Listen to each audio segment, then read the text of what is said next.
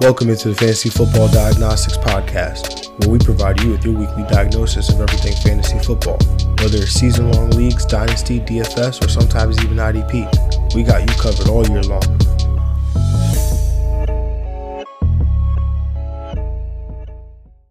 Let's do it. Let's get to it. Welcome into the Fantasy Football Diagnostics Podcast. And of course, as always, your host, John June. And again, y'all, appreciate the support. Appreciate all of y'all checking us out on YouTube or the podcast. It's been phenomenal, and we couldn't be more grateful.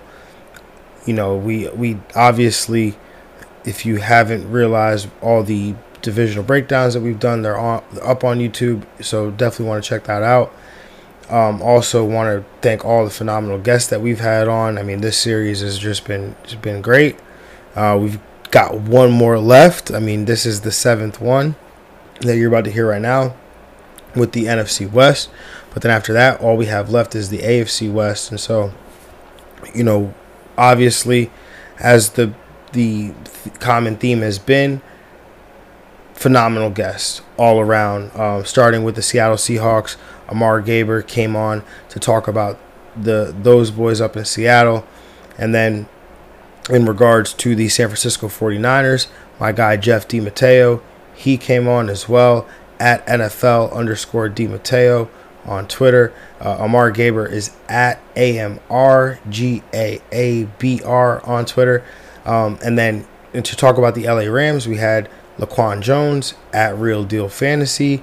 And then to talk about the Arizona Cardinals, we had Andrew of the Fantasy Fringe at Andrew_Fringe. So phenomenal lineup, phenomenal guests. So you definitely want to check that out. Another thing that you guys will want to check out, something that's very important to me here at the Fantasy Football Diagnostics Podcast. It's important to all of us here at the Fantasy Football Diagnostics Podcast. And that, if you don't know by now, if you haven't been following on Twitter, is Fantasy for Unity. It's a charity fantasy football tournament, which we've dubbed the Unity Bowl. And basically, all you have to do to enter in the Unity Bowl, it's a large field tournament, PPR league, your standard redraft. We're going to have a draft hopefully starting August 15th. We just have to get spots filled up. And basically all you need to do to enter this tournament is make a $20 donation to one of 3 charities, either the ACLU, the Conscious Kid, or the Equal Justice Initiative. So if you make a donation of at least $20 to one of those 3 charitable organizations, and you screenshot that and send it to either at Fantasy for Unity on Twitter or at Fantasy for Unity on Instagram, or you can email it over to fantasyforunity@gmail.com. And so, again, this is something that's very important to me. It's very important to us. The idea was brought to me by a friend of mine, Sonny Platt, of the Big Knowledge Fantasy Dynasty Football Podcast. Him and a friend of his, Alex Braun, they thought of it together. They approached me about it. I was 100% on board. If you guys have seen me on Twitter, I've talked about the Conscious Kid, one of those charities that really means a lot to me. So if everybody out there listening, if you could just take the time to just, even if I understand you might be maxed out on leagues, or maybe you aren't sure if you want to get into a large field fantasy tournament, but you just want to donate, or you just want to spread the word, or you want to tell family and friends about the tournament, please, we genuinely would appreciate it. And if you do decide to donate and you don't want to enter the tournament, still send a screenshot over and just let us know that you don't want to enter the tournament, just because we do want to keep track of all the money that we're helping to raise here for Fantasy for Unity. So, join us. It's the first year of the Unity Bowl. Definitely want to try to be crown champion. Definitely going to want to try to beat me, right? And all the other analysts that we're getting in here, people throughout the community that we're going to get to join this. So we really hope that you can check it out. We really hope that you can be a part of it. And if you have any questions, DM me, DM the account. Like I said, hit me up if you have my phone number, whatever it may be. Just hit us up, however it is, you know how to reach us, and we'll definitely be more than happy to help. But back to your regularly scheduled programming. We are covering the NFC West today. like I said, next week is the last and final installment of this divisional breakdown with the AFC West. And so, again, it's going to be phenomenal and hope you genuinely appreciate it. But until then, I'll catch y'all next week. And we are out of here. 3, 2, 1.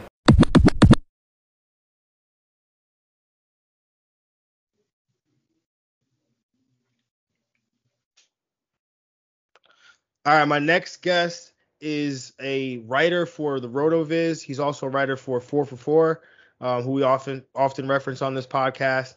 He is a guy I've become a huge fan of, just watching his work in the community, reading his work, seeing him on other shows. So I was excited to get him on, and he's actually filling in right now. So this was, it was almost like a blessing in disguise to get him on here. Amar Gaber, what's up, man? Good to have you on, brother. What's up, John? How you doing? I'm so honored to be on, man. Really, my pleasure.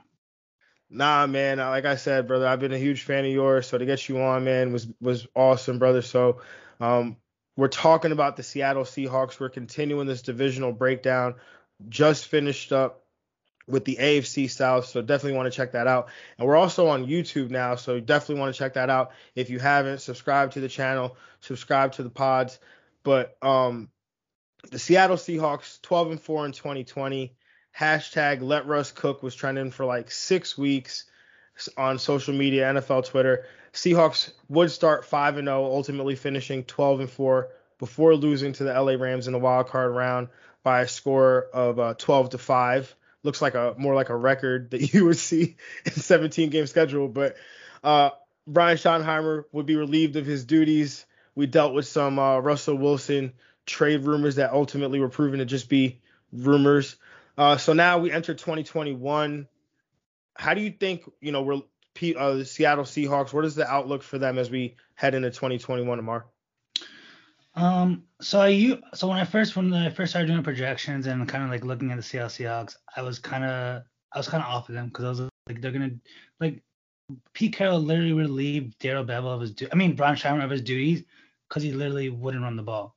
So like that was like the first pin drop, and I was like, okay, so Pete Carroll's like really pissed off. Like he doesn't want to pass the ball. He doesn't want to let Russ cook. So essentially, he's gonna divert back to his old ways, like just run the ball, be like a 60% running team, 40% passing team.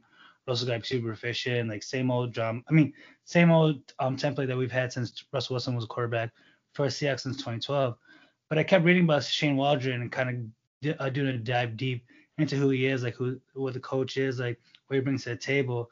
And over his last 4 years in Los Angeles, the Rams ranked top 10 in passing yards 3 times, top 10 in rushing yards 3 times, and they were really consistent across the board. And that's what the Seahawks really want is like they want to be really balanced. Was essentially is what Pete Carroll wants. He wants a balanced team. He doesn't want a team that's going to be rushing way more than passing. A team that's going to be passing way more than rushing. Like he just wants to essentially be let me run the ball 15 times. I'm going to pass the ball 15 times. I mean, that not that exact number, but you know what I'm saying. Um, and basically, so I was like, okay, like I'm off them. But then I kept reading athletic articles about Shane Waldron, like what he does. And the one thing that he's really big on is creativity. Like he wants to understand how to get his players in space so he can open up so like he can like they can get yards after catch. They can do essentially what their personnel is. And one of my favorite things about a coach is like I want him to adhere to the team. I don't want the team to adhere to him essentially. So the fact that like he's coming in and being like, yo, DK, what are you good at? Let's do that. Okay, Russell Wilson, what are you good at? Let's do that. It's not like, yo, guys, I'm coming in. Pete Carroll hired me to run the ball 500 times. We're gonna run the ball 500 times, and that's the end of the season. Like let's go out there to do Pete Carroll's vision. He's like, essentially, Pete Carroll, we can run the ball 100 times. I don't really care. I don't care how many times we run the ball. But when we pass the ball, essentially we're gonna be creative. We're gonna do shot plays, play action, rollouts, bootlegs, all that kind of stuff. And that really got me intrigued because the whole point of a good offensive fantasy football is if they're creative. You don't want them to be essentially run the ball on first down, run the ball on second down, pass, punt, run the ball, pass, punt. Like, you don't want that because like essentially your drives won't be consistent. You won't get a lot of pass plays. You won't get a lot of volume. And essentially fantasy football is all about volume, whether it be QB position, whether it be running back, whether it be wide receiver, whether it be tight end. Because at the end of the day, we have a very limited market share of players that are actually efficient, like the Tyreek Hills, Patrick Mahomes, the Travis Kelce's, teams that are on good offenses. I would say there's about like 6 good offenses out of 32 teams, and it's not even 10% of the league. So like, if you're drafting and you're only getting like you're not gonna be able to stack all those 6 teams because those ADPs are super high. So you got to play with it. You got to be smart. You got to be creative essentially, and how you like stack your teams, how you build your teams from drafts. So essentially, all in all, to bring this full circle, essentially is I've become more bullish on the Seahawks as the season goes on because I think essentially Shane Waldron will come in and be creative and not try to essentially be like, Russell Wilson, you're gonna save us every single drive. Let's keep doing that. Let me just like that's not what we want as fantasy footballers. We want creativity. We want lots of pass plays. We want that to be out there. Yeah, I think it's very interesting what you talked about with Pete Carroll because firing Brian Schottenheimer because I had the same thoughts is that Pete Carroll's mad because they didn't run the ball enough, right? So, but like you said, it's going to come down to Shane Waldron and not. I trust that he has creativity, but is Pete Carroll going to let him have the control? And I think that's the one thing we always have to fear is that Pete Carroll could just always be, that guy lurking over his shoulder, like, hey. It's we're gonna run the ball here. We're gonna run the ball. So, I just it's one of those things that I have worries about because Darrell Bevell, right? You slipped up with earlier, but yeah, he was the former. No, you're good. He was the former coordinator. It was almost like an alley-oop. Former coordinator for the Seattle Seahawks, and I did not like Darrell Bevell when he was in Seattle because I was like, this guy just runs the ball way too much. Like, but it's actually Pete Carroll. And then you see him go to Detroit. He runs the ball over there too, but he's got Matt Patricia. And then we see Matt Patricia get fired, and then what does Detroit do? Now they start throwing the ball. And so I think it's really the influence of the head coach. And hopefully Shane Waldron has that control, but we'll see because it's going to affect obviously how we value this next guy in Russell Wilson at the quarterback position was basically had the best season of his career. It was a career high in pass attempts, 558, which he completed for 68.8% of his passes, 1,200 yards, 4,200 passing yards, a career, and look at me slipping up, career high 40 passing touchdowns, 13 interceptions, also added 500 rushing yards and 2 touchdowns on the ground. Overall, he was the QB6 in total fantasy points, averaging 22.5 points per game. Was on a run in the first half of the year, but cooled off as the year progressed. Maybe Pete Carroll had something to do with that. Going off the board is the QB7 right now. Are you into Mr. Unlimited? Yo, like Russell Wilson, he's a very good quarterback. No matter like how many Russell Wilson, he is a good quarterback. Look, no matter how many times I make fun of him, no matter times like he's got the memes going out there, like no matter what, the man does perform, and like you can't hate on him. But the thing with Russell Wilson is he's got the same MO every single year. He goes super hot for 8 weeks and he goes super cold for 8 weeks. He's like QB1 for 8 weeks and he's like QB45 for 8 weeks. Yeah. And it's like, yo, just give me consistency, homie. Like are you the lead of the lead or are you the bottom of the bottom? Like I don't know which one you are. But essentially what I'm gonna do with Russell Wilson is like, if I'm believing in Shane Waldron and his creativity, and Russell Wilson has been one of the most efficient quarterbacks since he came into the league in 2012, I think he is second behind. Since Patrick Mahomes came to the league, I think Russell Wilson is the second most efficient quarterback behind Patrick Mahomes. And like if Russell Wilson had Andy Reid, essentially people would be like they would be running over their feet to go draft Russell Wilson first overall, just like Patrick Mahomes is. Even though I think Patrick Mahomes is more talented, but let's not get into that segment. But Russell Wilson essentially like he should be getting love that he is getting in these best ball streets. He should be getting love that like he is getting. It's essentially we're afraid of Pete Carroll, and that price is already baked in because if we didn't have Pete Carroll there, that mean I would be going as QB2 or 3 right now, which I think Lamar Jackson and Justin Herbert have those ADPs right now. But like imagine if you took it's essentially if you put Russell Wilson in the Greg Roman offense and you had Lamar Jackson, he would literally be doing the same exact stuff, and he doesn't have the ADP of QB1, 2, or 3. He has I think ADP of 7, 8 is what you said earlier. Yeah, he's QB7. Josh Allen is the QB2. Kyler Murray is the QB3. This is according to 444's multi-site ADP, and Lamar Jackson is the QB4. Yeah, so like Russell Wilson gives you the best of essentially both worlds of Lamar Jackson and Josh Allen or Lamar Jackson, Patrick Mahomes. He's able to throw. He's super efficient with those shot plays. Like we saw last year against the Patriots, where he had that when DK Metcalf was coming out essentially with that big boss game. And Russell Wilson, I think he threw for like 400 yards, 4 touchdowns, just absolutely killed the Patriots defense. And we all thought the Patriots was an elite defense. So Russell Wilson has the tools. It just literally Pete Carroll. It's like if Pete Carroll runs about 30 times a game and Russell Wilson can only pass 15 times, that's gonna do nothing for you as a fantasy football analyst. I mean, fantasy football player. Like if you drafted him, you don't want to see him throw the ball only 15 times because he literally has to be like 15 to 15 with 400 yards and 4 touchdowns for him to make up his ADP. So his ADP right now, I'm buying because it's QB7. Most of his cost is baked in. Most of his risk is already baked in.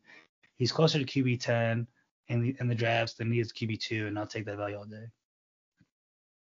Yeah, I think that's good value. I mean, I find myself, I don't know, it's tough, right? Because like you said with earlier, we look for volume, right? And it's tough because you don't get it. But last year we were getting it, and that's when we saw, a lot of not just the big plays, but the big passing touchdown days, right? And I think Russell Wilson, like you said, has that capability to not just be the passer, but also get it done with his legs, 500 yards rushing last year. So I don't.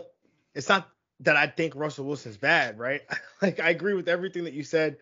Him and with Andy Reid and would be phenomenal. I've said that before myself as well. Like I just want guys that are going to get volume, like Tannehill at 11 or Russell Wilson at 7.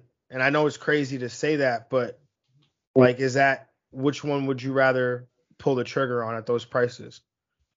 Wait, say the second one again. Tannehill at 11. I don't know why everyone's in on Tannehill. I don't understand. Like Tannehill's gonna crush. Like we're okay with that. But QB11 is literally he has to smash again this year.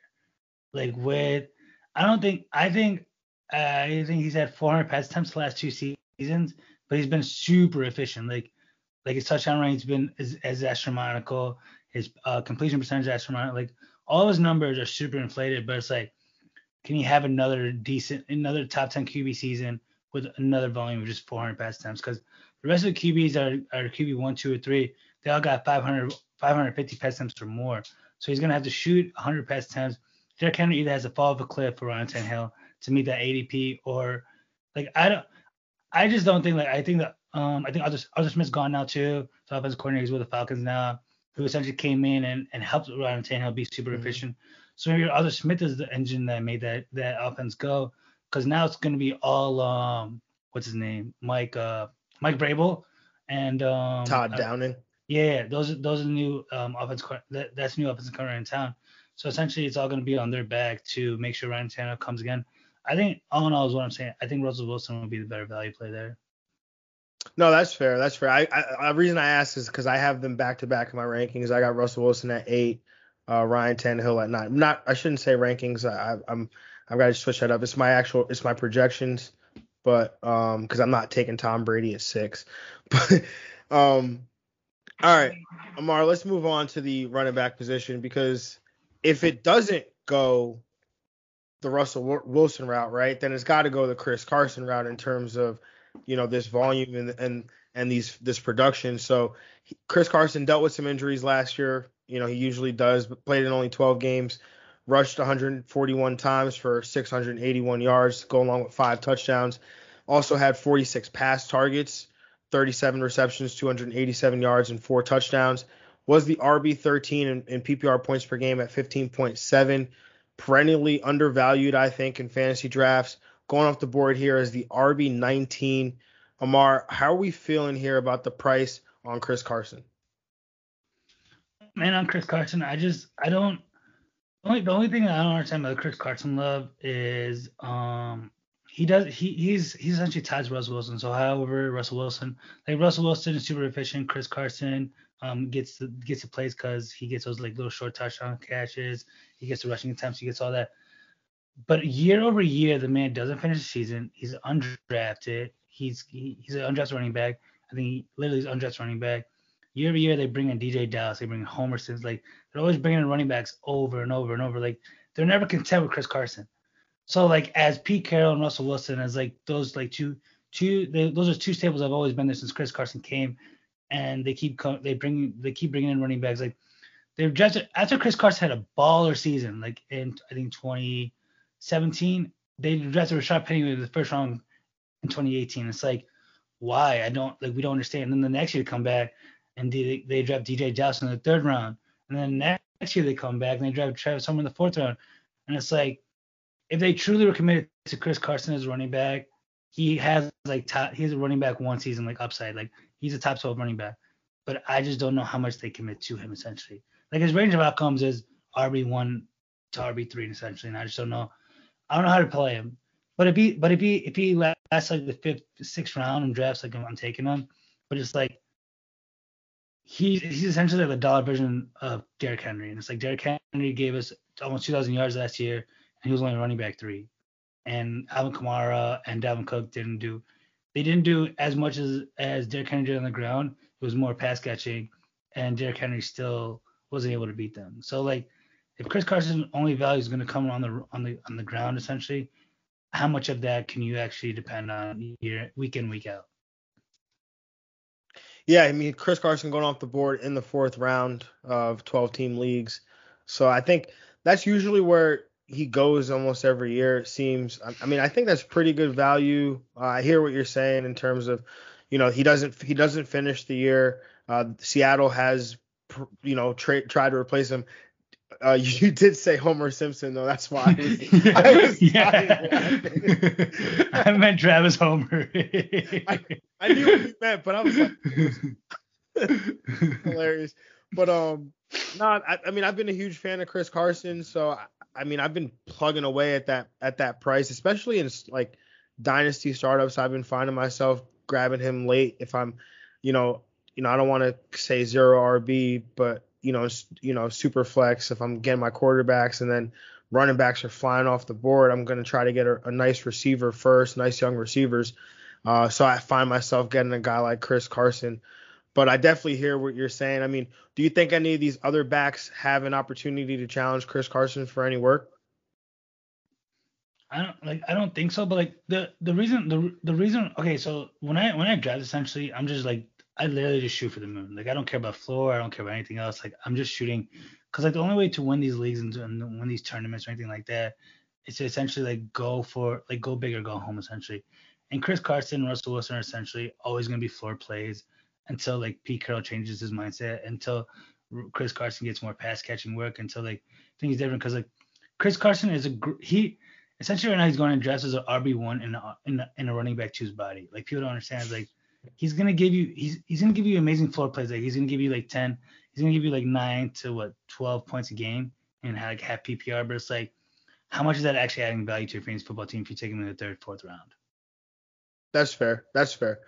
I think that's definitely fair. I mean, especially if you're looking at these best ball tournaments, right? These larger field tournaments, that is a floor play. All right, man, let's move on to these wide receivers.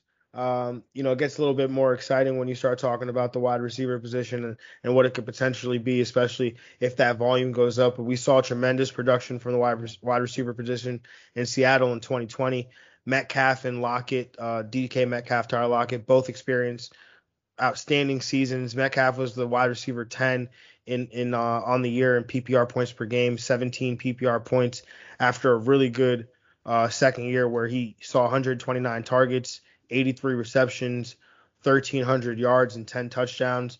It was just a beast of a year for what was really just a dominant force in the NFL. Tyler Lockett led the team in targets with 132, turned that into 100 catches for just over 1,000 yards. 1,050 yards, had 10 touchdowns as well. Targets and catches were career high for Tyler Lockett entering his 7th season. The yards are 3 shy of his career high. The touchdowns match his career high. Lockett did have some inconsistency issues last year. Managers didn't really enjoy that. In a 16-game season, had 265.4 PPR points. 3 weeks, that would be Dallas in week 3, Arizona in week 7, San Francisco in week 17. Those 3 weeks make up for 46% of his fantasy production in 2020. Just an absurd chunk of fantasy points for just 3 games. Metcalf going off the board as the wide receiver 8. Tyler Lockett going off the board as the wide receiver 21. How do you value these guys? So I was essentially getting down on Chris Carson floor play. Metcalf and Tyler Lockett are upside plays essentially. Like Tyler Lockett, yeah, he had a big chunk of his games, big chunk of his weeks in those like 3 games, but those are like 200-yard games. Like we don't like Julio's the last man that gave us a 200-yard game, and that was like I think 2018. Like 200-yard games are hard to come by, and Tyler Lockett gave us I think 200-yard games with 3 touchdowns each. Like that wins you weeks right there. That's like literally winning you weeks. And like another thing that I found interesting with DK Metcalf is where for some reason I don't know why people are down on DK Metcalf. I think it's a second half split, but in his splits from the first 8 weeks, first 8 weeks of the season, he gave us 1,030 yards in his like on his pace. But the second half of the season, I mean the first half of the season, sorry, let me retrace. First half of the season, if he would have kept his pace up, he would almost go with 1,600 yards, 16 touchdowns, 86 receptions, and 340 points, which is 21.23 points per game, which I think only had 2 receivers last year had that, Tyreek Hill and Justin Jefferson. But in the second half of the season, he was 12 points per game, 80 receptions, 4 touchdowns. So basically, it's the touchdowns that basically drove DK Metcalf's second half season down. And then he still had 136 targets pace in the first half, 122 target pace in the second half, so targets aren't that much off. And then he had 1,030 yards in the second half, versus he would have been on pace for 1,600 yards in the first half.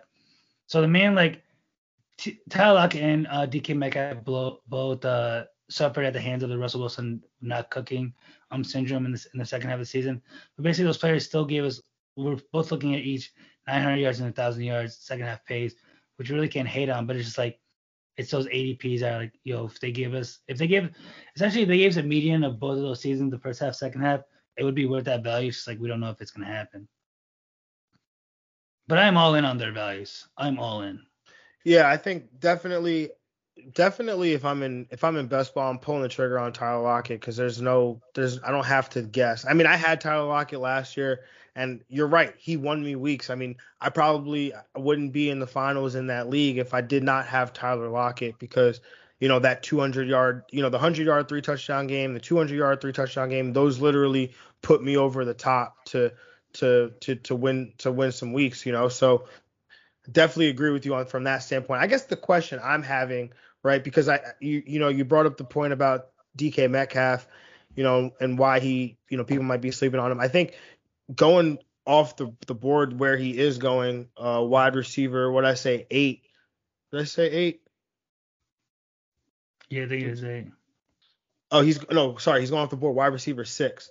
So you look at the guys he's going around, like Tyreek Hill, Stephon Diggs, Devontae Adams, DeAndre Hopkins, Calvin Ridley. All those guys are going to see 150 plus or 100. Tyreek Hill might see like 140, but all these guys might see like 150, 160 targets. And I think that's why, DK Metcalf, when you put him up against those guys, he looks a little bit better up against like an AJ Brown or a Justin Jefferson, guys that, have some more target competition, and teams don't really have a ton of volume either. So DK Metcalf, the physical specimen that he is, the question I have is he going to take that step to where he is a 30% target share guy, and Tyler Lockett starts to take a deeper step back? Yeah, and what's interesting is Tyler Lockett's also things gonna be 29, and usually speedsters or wide receivers that essentially depend on their speed to get open. I mean, Tyler Lockett, he's a very, very good route runner. Like, don't get me wrong, but he is 29. Past 2 seasons, I think he's broken down the end of the season. If DK Metcalf can command more of the target share, that upside is just brewing. Like that man's gonna take off. But like if it's back to the same old, like let's give 25%, and then the rest we can just feed off the pies, then I don't think they'll take that next step that everyone's just hoping they'll take. Yeah, I think that's the huge one right there, right? Because if DK Metcalf could get to 28%, 30%, then it becomes more valuable, even though it's not in this large, because the pie doesn't have to be that big, because the chunks are guaranteed with the efficiency from Russell Wilson, that if he's getting 28-30% target share, it just looks like a better season for DK Metcalf. We're talking maybe 1,600, 1,700 yards for DK Metcalf. So yeah, I don't know. I'm excited. I'm excited for what it potentially could be, and I'm excited, like you said, to bet on that ceiling with DK Metcalf, because he definitely has it. And Yeah, he does. if there was a guy to bet on, it's probably him, right? So let's talk about the tight end position, because I don't think there's much way by the way of pass catcher. I mean, they did draft Dwayne Eskridge, but I don't think there's an expectation that he'll make an impact, even though he's a second round pick. But Gerald Everett makes the cross divisional switch from the Rams to the Seattle Seahawks. Russell Wilson, that is, has utilized the tight end in his career. And so Shane Waldron between Shane Waldron coming over from the Rams to call offensive plays, Greg Olsen and Jacob Hollister leaving behind a combined 77 tight end targets, and Everett's potential, the potential that he has, fantasy managers wonder if this could be a change where, a situation where a change of scenery leads to a breakout. He's going off the board as a tight end 23. Are you buying into the breakout buzz from the fifth-year tight end? Yo, I do want to backtrack real quick about your doing escalation thing. He does have second-round draft capital from last year. He did play a lot last year. If we're banking on Tyler Lockett fading away, and Dwayne Eskridge is a great late round dart throw at the end of your draft, because if we expect with Shannon Waldron to be creative, we expect Russell Wilson to pass more. That pie's gotta come from somewhere, and it's not gonna come from, because I don't think Russell Wilson doesn't really target his tight ends unless it's at the red zone when I was looking at his stats. So if Dwayne Eskridge can be something, like I know he's old, I know he's small, yada yada, but he's got the capital. He's got an elite quarterback, which we want. Like most of the year QB, most of the year fantasy stuff is driven by the QB and driven by the team. So all in all, is what I'm saying is Dwayne Eskridge is a good late round dart throw.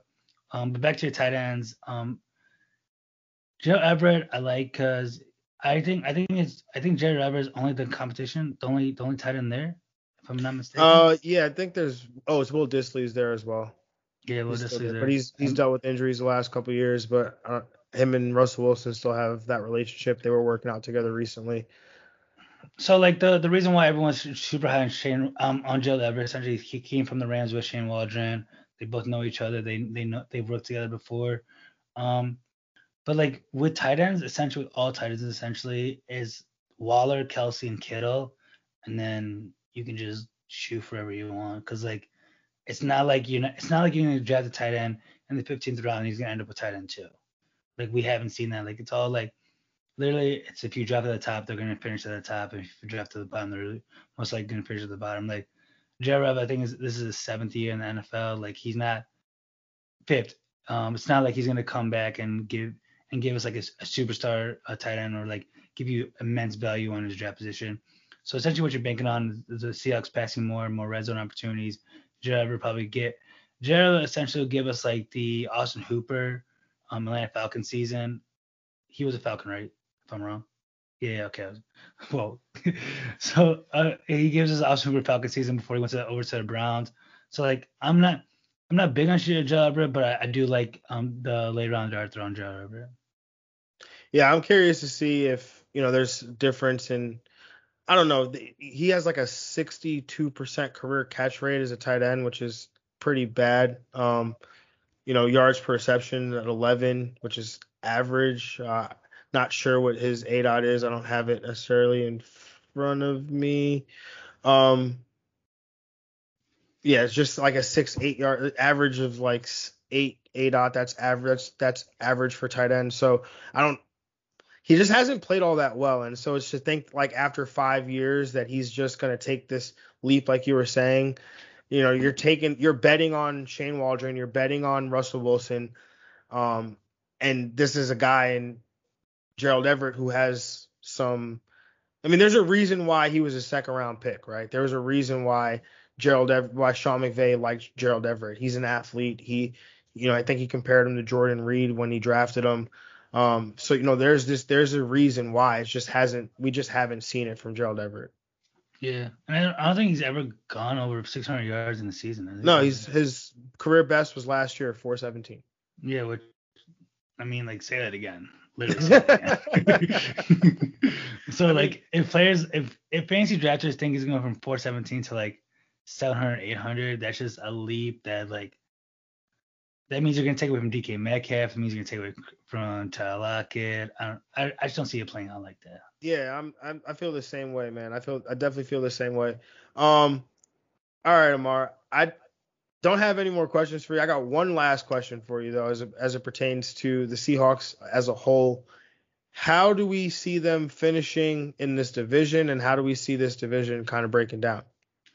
I'm really in on the NFC West division. Like really in because like the Rams are gonna be really good, the 49ers are gonna be really good, the Seahawks are gonna be really good. I don't even know who the other team is. The Cardinals. oh yeah, yeah, it's gonna be a stacked division. Like, from top to bottom, stacked division, and it's like every game's gonna be a shootout essentially. There's no good defenses there. I mean the Niners lost Robert Saleh, and he was a really good in-game adjuster. So I don't know how the new coach is gonna do. The 49ers are looking to pass more essentially this year because they drafted Trey Sermon I think in the third round, Elijah Mitchell in the sixth, but those are rookies. You can't really pick on rookies Mm-hmm. as running backs. So you even saw Jonathan Taylor last year. It took him all the way until week 11 to get going, and his profile blows Sermon and Elijah Mitchell out of the water. So you really can't bank on that. So I think all in all is what I'm saying is like that division is gonna be a shootout division. There's gonna be a lot of shootouts.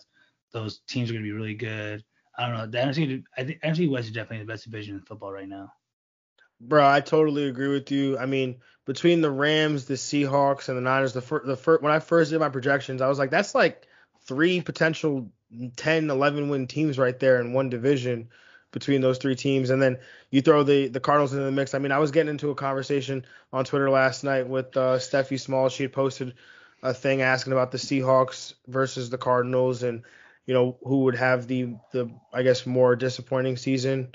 And so I was on there saying I think Cliff Kingsbury is fired by the end of the season, probably maybe even during the season.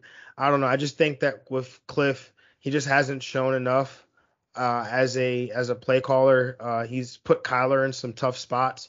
Haven't even, we haven't really seen Kyler take that leap that you really want from Kyler's doing everything just based off just athleticism, just God-given ability, right? And like imagine Kyler with like an Andy. I mean, obviously we put everybody with Andy Reid, but like but imagine Kyler with like an actual good offensive play caller who's gonna put him in a position to succeed. I mean, I think we do see him put in some tough spots out in Arizona, and that defense is while they made some additions, I don't think that they're gonna make they're gonna really take the leap that they need, especially in that division with the quarterbacks and the play callers that are there. So I'm weary of Arizona, but I think they'll definitely make it exciting because of QB1 out there. So we'll definitely see Amar. But hey, man, this was awesome, brother. This was great to get to sit down and talk ball with you, bro. Why don't you let everybody know what you're working on and where they can find you, man, and what you got cooking, bro? So basically, my Twitter name is AMRGAABR. I think that's my name right now on the screen. You can follow me at 44 Football and also at rotoviz.com. I'm going to be doing a lot of player profiles over 404. I'm writing a lot of player profiles over at Rotoviz. I'm doing a DJ Moore for 404, CD Lamb for Rotoviz.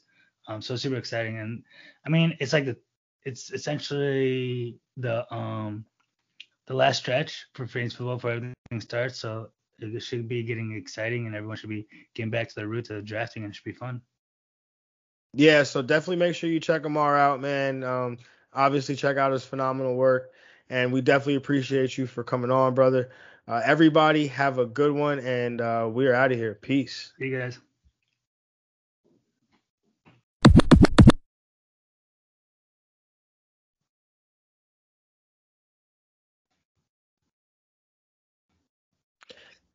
And my next guest, very good friend of mine, also technically my boss over at Gridiron Ratings. Of Boss, course, that's silly. talking talking about Jeff DiMatteo. Jeff, what is going on, man? Thank you for coming on. Man, thanks for having me, John. I'm thrilled to be here. Boss is a strong word. I don't think we could really go there. We do some work together at Gridiron Ratings. How's that sound? I mean, I don't know, the way you see Matthew tweeting these days. I'm his boss. He reports he's a junior analyst. If you've seen any of our previous shows, he cannot be a senior analyst anymore. Yes, obviously talking about Jeff, Gridiron Ratings, like you said, thank you for coming on. And the topic here today is your San Francisco 49ers. We're continuing this divisional breakdown. We're covering the NFC West right now. And 49ers in 2020 faced a down year after being the NFC champions in 2019. They faced a ton of injuries, ended up finishing last in the NFC West with a 6-10 record. Ended up with the 6th overall pick, which they then traded to Miami for the 3rd overall pick, so that they could find their starting quarterback, as head coach Kyle Shanahan put it in the end. They end up drafting North Dakota State quarterback Trey Lance. The Niners are a team loaded with talent. They just got hit by the injury bug real bad in 2020. Jeff, what are the feelings amongst the fan base as it pertains to the Niners in 2021? Well, I always try to divorce my fandom from my takes, but I think the fan base is feeling pretty good. We love Trey Lance. We love the idea that he's going to be like this, and I say I use that pretty loosely. Kind of like the second coming of Pat Mahomes is the way everyone seems to feel about it. I don't know if I'm entirely in that camp yet. I want to see a preseason game before I get too excited. But, getting everybody back is going to be making a whole new season. Getting Nick Bosa back is going to matter. Getting, Eric Armstead back is going to matter. We lose a little bit in the secondary. We've got Fred Warner's an all-world linebacker, so the defense is pretty stout. The running backs are all back. The O-line is healthy. I mean, everything looks good. I feel like the arrows are pointing up in a lot of ways, but the division didn't get easier. Seattle improved their O-line. Arizona's tough, and you got the Rams adding a new quarterback. So, I mean, I think the fan base is excited. I think there's a lot of optimism that we're going to get back to that Super Bowl caliber team we saw a couple of years ago. But, there's definitely a handful of question marks. Yeah, sorry, I'm fidgeting with this headset over here. But no, like you said, as it pertains to the Niners, definitely some question marks there, but definitely trust in Kyle Shanahan, right? What him and John Lynch have kind of built over the last few years. Yeah, yes, Jeff puts out a huge heart over his chest. Hand heart. Got the hand heart out. Hand heart for the listeners that are listening on the podcast platforms and haven't migrated to YouTube yet. But let's talk about the quarterback position, because you talked about Trey Lance, you talked about Jimmy G, or Trey Lance potentially becoming Patrick Mahomes, but you have some feelings here because Jimmy G, he was a starter for 6 games last year, dealt with an ankle injury. Just 33% of his games last year did he have more than 13 points, 13.2 fantasy points. Wasn't a very good year, but he was on a 16 game pace of just 19 touchdowns, 13 interceptions. Was the quarterback 30 in terms of fantasy points per game. The Niners, as we talked about before, drafted Trey Lance with the 3rd overall pick. As we previously mentioned in terms of ADP, Jimmy G, or I guess I didn't mention this, but I'll mention it now. Jimmy G going off the board as the QB 35, according to 4for4.com's multi-site ADP. Trey Lance going off the board as the QB 20. Jeff, how do you approach this situation? Well, if I'm in redraft, if we're talking 12-team redraft, I'm avoiding it altogether. Because there's a very real possibility that Lance is getting overdrafted this season, and he may not play at all. Jimmy G didn't get a great start last season, and I try not to be too much of an apologizer when it comes to Jimmy G, but for the most part, when he's played, he's been pretty good. The 3 games last year notwithstanding, there was some up and down, and truthfully, the 49ers, Debo didn't play well last year, despite people really being in on him. You had Kittle was banged up. He was in and out of the lineup even when Jimmy G was playing. He was basically throwing it to guys like, Kendrick Bourne and, the dried up husk of Trent Taylor. It gets pretty tough to be a good quarterback throwing to those guys. The receiver group this year looks a lot stronger. Ayuk obviously showed up in the second half. Debo, we need to see a couple more strides from him in terms of route running in order for these quarterbacks to be viable. Dynasty, you got to have Lance, but man, I don't know. I'm avoiding it in terms of redraft altogether because I don't know that I'm feeling what the market is feeling, that Lance is going to suddenly be a QB2 for fantasy in 2021. Yeah, I think if it's going to come down if Trey Lance gets on the field, and that's going to be the most important thing, right? Because, like you said, Jimmy G he's been okay when he's been in, or when he's been healthy. I think that's the problem is that he's not always healthy, does deal with some injuries. And I think that's the biggest concern there because whoever the quarterback is in this Niners offense, they're going to have success really because Kyle Shanahan's going to put them in a position to have success. Obviously, we've seen guys like Nick Mullins and CJ Beathard come in and struggle at times with, decision making and things like that. But Jimmy G, a veteran, so he's going to run this offense the way Kyle wants it run.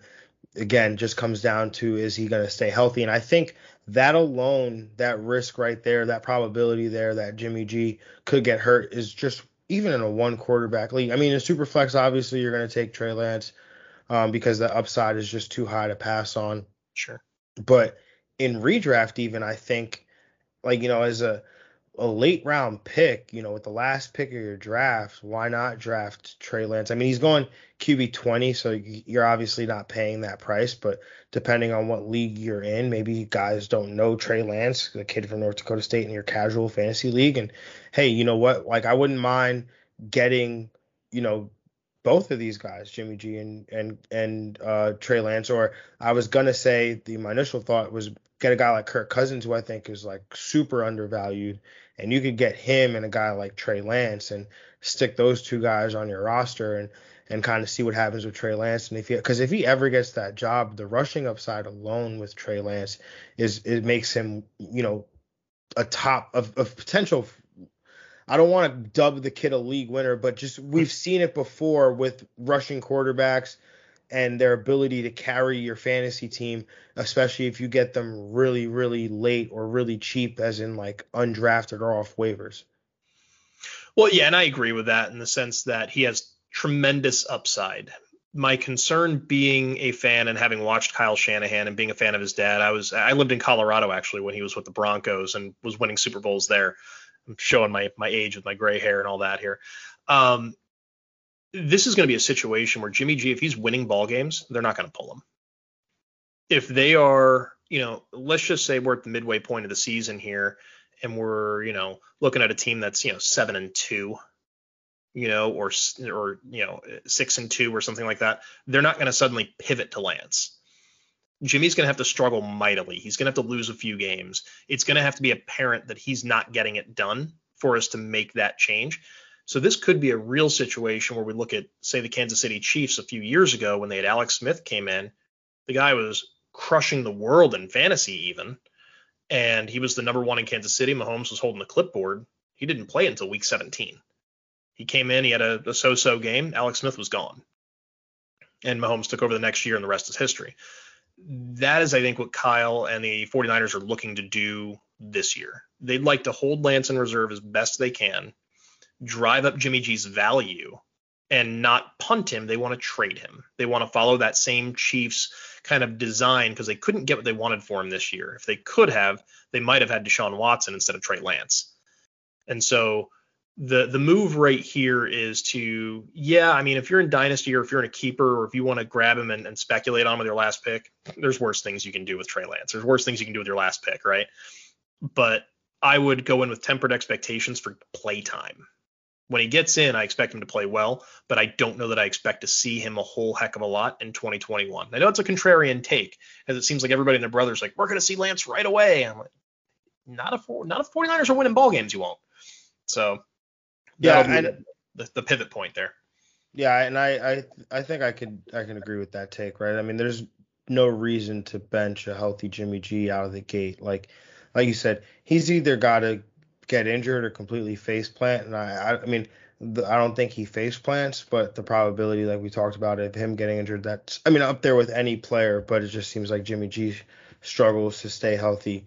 All right, let's move on to the running back position, and the Niners running game is one that fantasy managers like to target because of the production running backs have had in the Shanahan scheme. Raheem Mostert was the lead guy last year in terms of fantasy points per game, 12.5 PPR points per game, finishing as the RB27.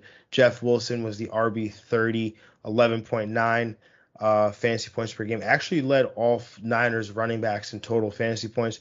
But he's dealing with an injury right now and will miss the start of the year.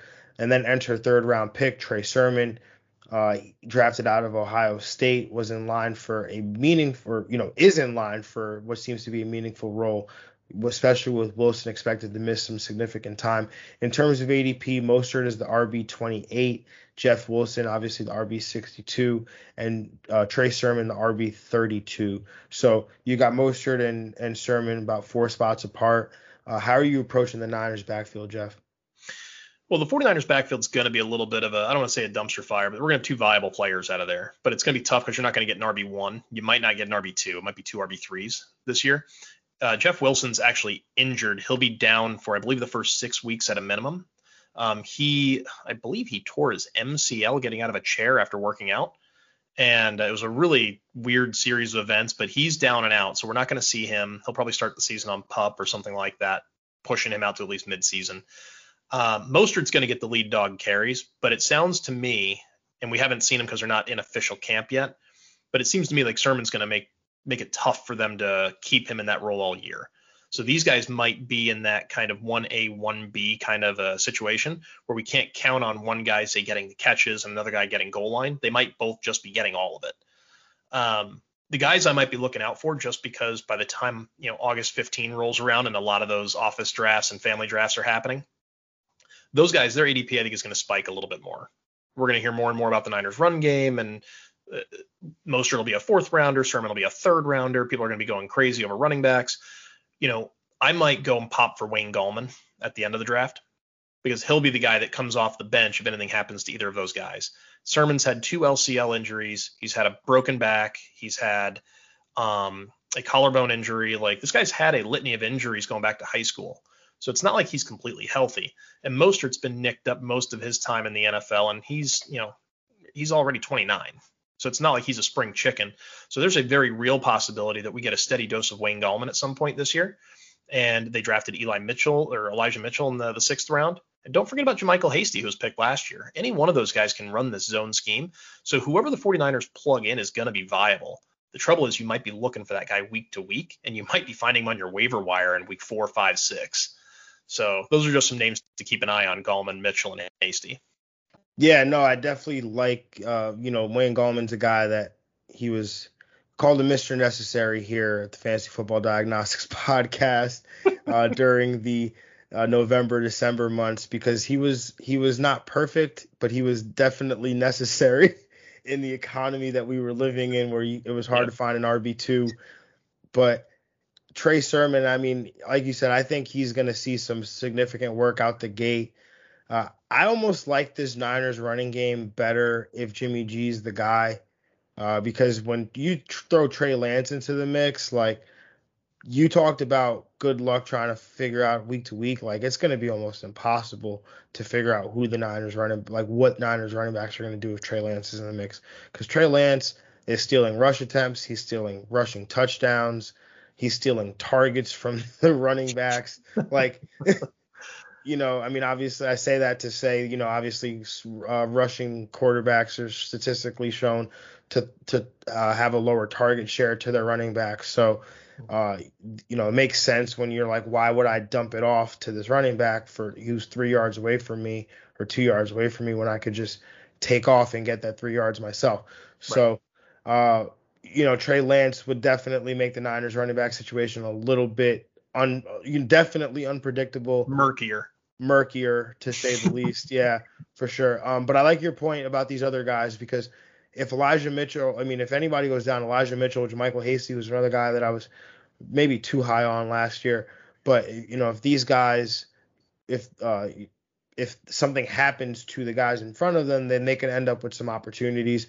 But let's move on to the wide receiver position, man, because this is one where, okay, all right. You're all right. Okay. Yeah, getting a little hot. Need a fan? You want me to get you? I got like a legal. Oh gosh, I hit my camera. Here, let me get you a little fan you off.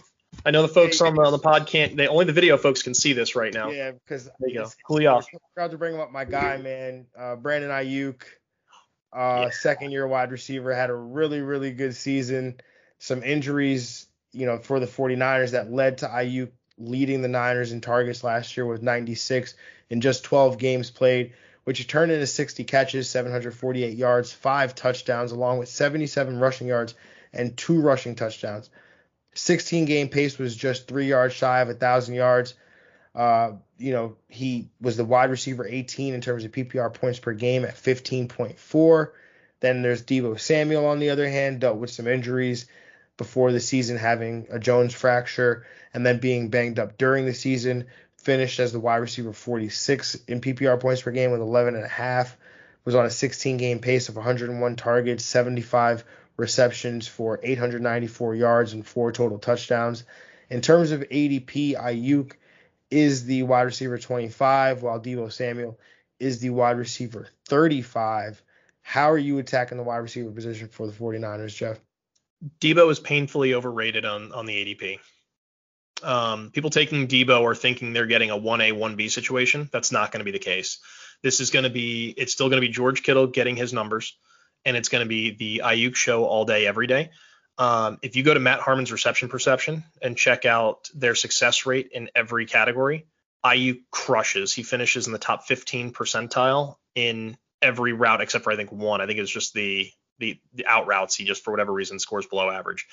But if you look at Deebo, for example, on all the same routes, he's in the lower half of the league. He's just not winning in man. He's not winning in zone. He's not running crisp enough routes. He's not winning on any of the routes. So he's not getting himself open. And when you combine that with a guy who hasn't really stayed healthy, he runs a little too angry to be a wide receiver full time. He's a guy that he takes more hits than he probably should, hence his injuries last season. He's going to be the distant third option when it comes to fantasy in this offense. I'm actually dodging Deebo right now unless he falls super late to me. But ADP 35 is way too high. I just can't get behind it. Give me Ayuk all day, though, because he's going to finish probably as a wide receiver 2 when it's done this year. Yeah, I'm in total agreement with you on the Deebo Samuel. I think if you draft him thinking he's going to be, like you said, the 1B in this offense, he's going to be the distant third. A lot of his production is going to come from the running game. I mean, not a lot of it, but a decent amount of it is going to come from the running game. And we know that for running backs, even, receptions are more valuable than carries. So it's definitely going to be the case when we're talking about a wide receiver in Deebo Samuel. So give me Ayuk, who is going to have most of his production via the pass game, but can also, as evidenced by the 77 rushing yards and 2 touchdowns last year, can do some of that stuff that Deebo Samuel does in the running game, which I think some people downgrade Brandon Ayuk as well because of some of that. They saw him doing some of those things, and obviously at Arizona State he was a punt returner and all these things, and he doesn't get enough respect for what he does as a receiver, and I think that's the key. I mean, I'm bullish on Ayuk. I mean, I was bullish on him last year. He was my wide receiver 4 in terms of rookies coming into last year behind, Jefferson. Jefferson was 3, Judy, and then I had CeeDee Lamb at 1, but he was my 4. And it was an unpopular take at the time, but I stuck to it. And he's a guy that I'm really into again in 2021, probably in a bigger way. I've got him inside my top 15 wide receivers, actually. I'm not going to draft him there because I don't have to, but I'm really bullish on Ayuk this year. There's a couple of things that need to be remembered when it comes to Ayuk and the running game specifically. Now, when he got his yards rushing, it wasn't with Jimmy G at quarterback. So there's a thing that you always say to me. What's that thing you say to me? Something matters, and I can't. That word is. Sorry, I couldn't find my mute button. But context matters. There it is. Context matters. He's getting 2 rushing touchdowns and 77 yards rushing on a lot of gimmicky plays. that were designed because the quarterbacks couldn't effectively target the receivers. And you had no Kittle relieving pressure because he was nicked up for a few weeks. And to be fair, Ayuk had the one really long touchdown run on, I think it was a Monday Night Football, maybe Sunday Night Football. It was I think it was PM Sunday game. Night Football. Yeah, it was a primetime game. I remember watching it. Eagles. Yeah, and so when you start seeing those monster plays take place, you have to remember the context in which they happened. This is a spot where he's in that kind of that X role, if you want to call it that. He's going to be the guy. He's going to get peppered with targets. When Kyle Shanahan ended up in San Francisco, people wanted to identify that X because they remembered Julio Jones, Pierre Garcon, and who Andre was in Johnson. What's that? Andre Johnson. Andre Johnson, and he had a guy in Cleveland too when he was there for a year. Josh Gordon. There he is. So I mainly just wanted to leave that out there because I was like, well, everyone's going to know who this guy is. With him being able to win on every route and against every variety of coverage, there's no reason why he won't see 120 targets. He still has a little bit of room for growth. There's still some things he has to learn, and he's going to stay on the field. We got to get the quarterback situation settled. But we're going to be talking this time next year where he's going to be a low-end wide receiver one. The ADP is going to skyrocket. If you're trying to buy him in Dynasty, you're going to have to pay for him right now. And I can tell you, he's never going to be cheaper than he is right now. And that's really sad to say because you're going to have to give up a lot for him. I'm not selling. Yeah. No, I wouldn't either. There's no way. But if somebody came at me, crazy and wanted to offer me like 4 firsts, maybe I'm listening, I'm sorry, Brandon. I love you, but yeah. 4 firsts. No, I let's get crazy. I'm all about getting crazy. If my league mates are listening, they don't have Ayuk because I have him. I've drafting him pretty much earlier than where all my dynasty league mates have been drafting him in startups. Because again, like I said, big time believer here. Another guy I am a believer in, George Kittle. Tight end 3 last year in terms of fantasy points per game, 15.6 PPR points per game. Dealt with some injuries throughout the year, only played in 8 games, was still third on the team in targets with 63, turned that into 48 catches, 634 yards, 2 touchdowns, was on a 16-game pace of 126 targets for 96 receptions and almost 1,300 receiving yards and 4 touchdowns. Going off the board right now, Jeff, as the tight end 3, how are we feeling about the price tag on Kittle? I struggle a little bit with it. Now, he's going to get his numbers, right? If anyone's the 1A or 1B in this offense, it's Kittle and Ayuk, right? We know they're going to get their touches. However, I don't know that I can get behind taking him in round 3. When we're looking at, the tight end 3s, you're talking Kelsey, Waller, Kittle all coming off in the first 3 rounds of a lot of drafts. I don't know if I can do it considering he can pretty consistently miss his ball games. I might just roll the dice on somebody else like a Hawkinson or a Pitts or, just see what else is out there and go ahead and take a more stable player in the 3rd. There's a lot of upside to be had in place of George Kittle. He's a yak monster. He's amazing, but we don't know what we're going to get out of Trey Lance if he ends up playing. We don't know, is Jimmy just going to only have eyes for Ayuk? There's so many question marks. I love the guy. If he's on my roster, I'm not selling him, but I don't know that I'm buying Kittle at ADP right now. Yeah, I think those are fair points. I mean, I've been bullish on. I'm just bullish on the Niners as a whole, right? I think ever since Kyle, started. Well, he's been there for 5 years now, and it's been really productive, especially these last 2 years. And they dealt with some bad luck along the way, even leading up to the last 2 years. But you look at Kittle and this offense, and I think, the ceiling is really high. But like you said, is there a floor there with Kittle? Because he does suffer for some injuries, does deal with a lot of things and misses some time. And so you have to wonder, am I better off taking a guy like, Darren Waller, right? At tight end 2, he makes a ton of sense because he doesn't, he's still kind of young, relatively young in terms of mileage, hasn't been playing the position all that long, hasn't been, has obviously missed some games with some of the stuff that he's dealt with, but he's also doesn't play a physical brand like Kittle does. He's not taking as many hits, more of like a possession receiver. And then Kyle Pitts as well, you're just taking the upside shot with him. If he's going off the board as tight end 4. I mean, this is like the 5th segment that I brought up Kyle Pitts, so maybe I have a problem.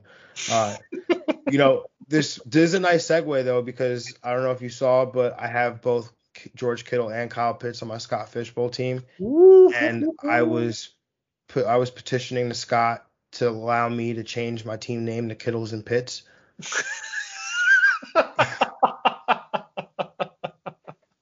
But didn't get approved. But that's nuts. Scott, if you're listening, come on, man, have some fun. Let's go.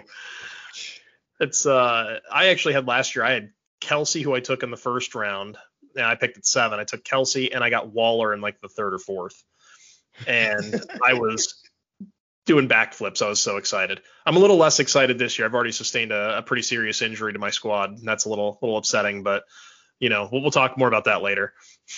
Oh man. Oh man. All right, Jeff. We're heartbroken. I know. I did it to you. I'm sorry. Man. It's such a bad deal, man. Can we just like have like a moment? Yes. For my man Cam, because I feel terrible for the guy, and I'm sorry I couldn't go the show without mentioning it. But there's a lot being said right now. There's a lot going on right now. And to see him tear an Achilles in training is just one of the worst things I think I've heard of in training in terms of preseason injuries. And there's a lot of them, right? And if you have him on your fantasy teams, obviously I sympathize with you. But I just want to make sure everyone out there remembers and listens that no matter what you're doing to your fantasy teams, like this man's livelihood and career is on the line right now. And these injuries are not as commonplace for running backs as an ACL. And we're seeing Marlon Mack make a recovery right now, and we hope to see him get back to full speed also. But there's not exactly a laundry list of running backs who make it all the way back right now. And I think we'd be remiss if we didn't at least mention it throughout the course of the show here. But in terms of the Scott Fishbowl roster, I did draft him because I was very high on him, and I took him pretty early. And my team will survive. We'll be okay. I'm not upset about it. I'm mostly just kind of hoping the guy makes it all the way back. And, some of the ridiculous things we've seen on Twitter can kind of fall by the wayside, and he can prove all the doubters wrong. No, absolutely. I mean, definitely going to have a conversation about Cam Akers in the next segment when we talk about the Rams, but definitely hurting for him, man. A huge fan of Cam Akers. I didn't even really know much about Cam Akers, but I saw this dude at the combine doing what they call now the Deuce Staley drill, and I was just like, sweet feet. That's what I called him from that moment, because the dude just had lightning quick feet, and he made an impact in year one. It's just a shame. But let's move on to the 49ers, and I have one last question for you, Jeff, before I gotta let you go, brother. All right. How is this division breaking down, and where are the Niners finishing in said division? Let's just say everybody stays healthy, right? All things are equal. Everybody stays healthy.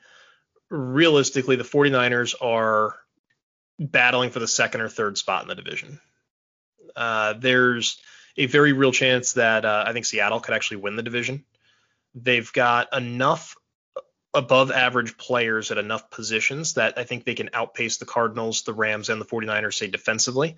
They've made some improvements on the O-line, which will help Carson and Russ and those guys. So Seattle should be at the top, with the Niners and the Cardinals, I think, battling for the next 2 spots. The Rams, before the Akers injury, I felt like we're kind of in the basement.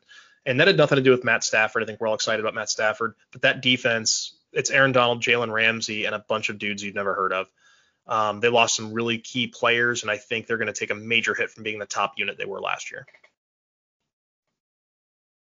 Yeah, that's definitely all fair points. I've got the Niners 3rd actually as well. I do have the Seahawks battling it out with the Rams for that top spot. Pre-Akers injury, I did have the Rams in that top spot. But obviously it was very close between them and Seattle. And with Russell Wilson in Seattle, you never really want to count those guys out anyway. But this was a Rams team that finished 2nd with Jared Goff at quarterback. So makes you wonder, could they potentially get an upgrade? Well, you got to find out in the next segment when we talk about the LA Rams. Hey, kid is what we call a segue. But Jeff, man, this was awesome, brother. Why don't you tell everybody what it is we got cooking over at Gridiron Ratings, and how they can find you, man? Well, you can find me on Twitter at NFL _DiMatteo. That's DIMATTEO, or at Gridiron Rating. GridironRatings.com is a relatively new site. John, we've been at it for 2 years now. You're new-ish to the team. This is your first year on. We just recently released our 2021 draft playbook.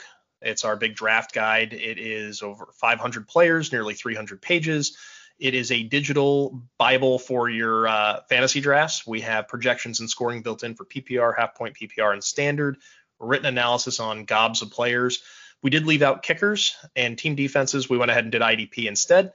We're really proud of our IDP department. We've got a lot of good things going on there. So definitely check us out at gridironratings.com. We actually just did a minor site redesign also. So all of the pages are up to date. John will have some rankings on there very shortly. Actually, they might already be posted, John. You might already be live on the site. And there you go. Yeah, we've actually got a beautiful mug of him, too. We've got a profile set up for him right there. Definitely come by for no other reason. Check out the mug shot we've got of John. He's such a beautiful human being. And, it's a great shot. It's a great site. We're really proud of it. We'd love everyone's feedback on it.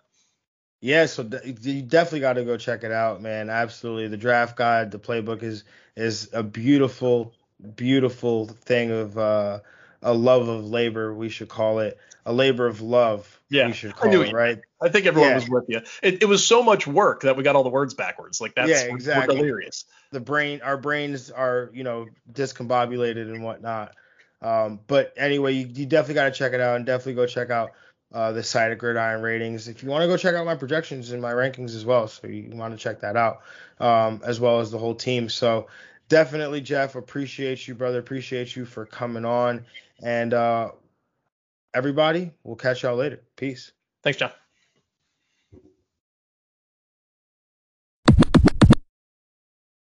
My next guest, somebody I respect big time in the community, somebody I consider a friend, somebody who's been excited to get on here. Know him by 3 words only, fire content only. Also known by Real Deal Fantasy. Talk about my man, Laquan Jones. LQ, what is good, man? What's good, bro? I like that. I like that little intro for me, man. That's dope. That's dope. You gotta take those words. Fire content only. Hey, you know what? Maybe after this, we'll clip it out, give it to you. You can make it a little sound bite, whatever you want. Set it up. But the topic of conversation today, talking about your LA Rams, LQ, finished 10-6 in 2020, finishing in the second in the NFC West. Ended up winning in the playoffs against Seattle, 30-20 in the wild card round. I don't know. The other day, talking to Amar about Seattle, I said 12-5. I don't know where I got that score from. So my apologies to everybody. That might be how many times we beat them and they beat us. That might have been it. Maybe that's what it was. But the Rams are they're a bit of a different team heading into 2021. Matthew Stafford at quarterback, after making the decision to move on from Jared Goff. LQ, what are the expectations for the Rams as they head into 2021? I really have like a realistic, expectations for them. I'm not going to say Super Bowl or bust. I want to say, probably another 10-6, 11-5 season. I really feel like, we still need work in some areas. I mean, we just lost Cam Akers, so that running game is a little bit limited, but I definitely think, Stafford comes in as an upgrade, from Jared Goff. So the playbook opens up a lot more that Sean McVay can play with. Yeah, I mean, we'll definitely get into the Cam Akers injury when we get to the running back position. Can we not, though? Yeah, I mean, it's I'm playing. No, I'm totally with you, bro. Like, cause I was really hurt by it, but sucks. Let's talk about Matthew Stafford, man, because you talked about this offense and how it could really open up with Stafford at the helm. Enters in as the Rams' new quarterback. He was underappreciated by many, mainly because of the lack of success that he had, the lack of winning they had in Detroit over the last 10 years. But he's a guy over the last 10 seasons played 152 of a possible 160 games. So, he's, despite the many injuries that he's dealt with, had another 4,000-yard season, 26 touchdowns to just 10 interceptions, was the QB 18 in terms of fantasy points per game at 16.3 fantasy points per game. Expected to get a boost playing with the man that is Sean McVay, though. Going off the board around the QB 12, around the 7-8 turn. LQ, how do you approach Stafford in your drafts this year?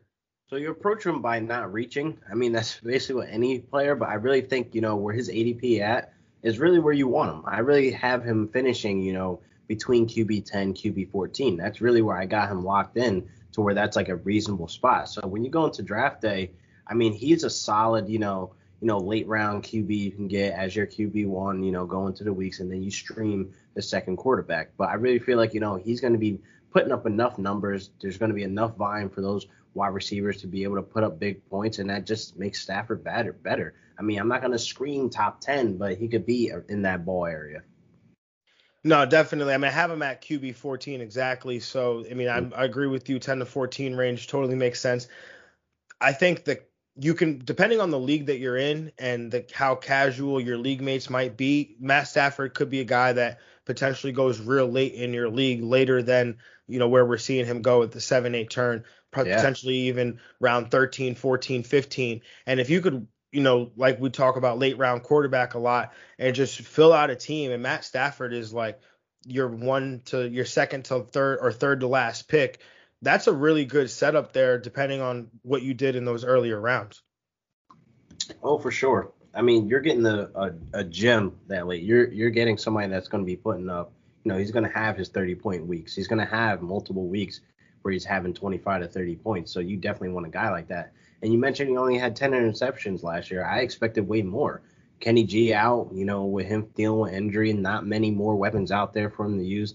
Play calling was very suspect over there in Detroit for the last couple of years. So it's like, what did you really want him to do? That O-line was good, but the running game was so bad. They were ranked at the bottom of the table of them, rushing yards per game, rushing attempts per game. They were all the way at the bottom of the table with a top 10 O-line. It just didn't make sense. So without having a run game, without having a wide receiver core, what did they really expect out of Matthew Stafford? So I'm really I'm on a high, respect line with Matthew Stafford, being that he's able to play through injury, being that he's able to go out there and put everything on the line for a losing team, for an organization that doesn't appreciate him. So him with this new chapter, him with this fresh start with the Rams, that's only going to motivate him. He's happier now. The sun's shining over there in LA. He has weapons from top to bottom in every position. He had a great running back. He still has a decent running back. He has a wide receiver core that's probably the best wide receiver core he's ever had since Megatron.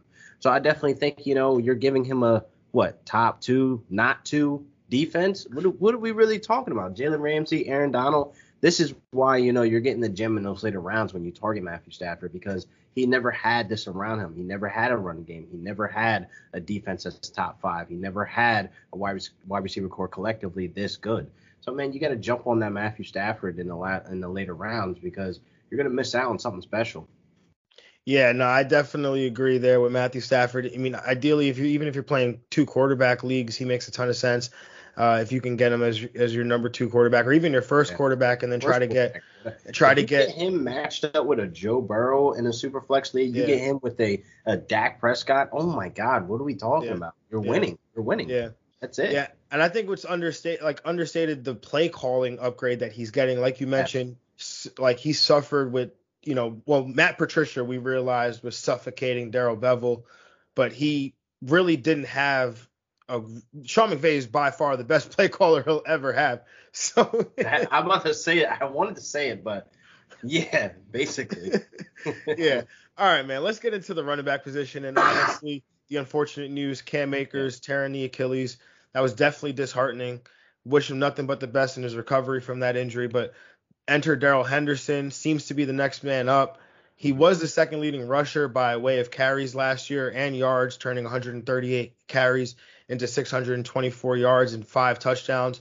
Also added 16 receptions for 159 yards and another touchdown. Was the RB 43 in PPR points per game with 8.7. I don't know if the Rams will trust him necessarily as the workhorse. They seem to trust Akers at times to be a workhorse. Akers had 3 different games in the regular season where he saw more than 20 carries. Also had a 28 carry game in the playoff win over Seattle. Saw the Rock 49 times in those 2 playoff games for the Rams. Henderson, on the other hand, has 1 career 20 carry game in his career with the Rams. I mean, only been in the league, is entering his 3rd season, but I do like Henderson, but I think that he probably fits better in a committee not going to report on his ADP because that's going to change. But Yeah. where are you willing to take Henderson in drafts, and how do you see this playing out in LA?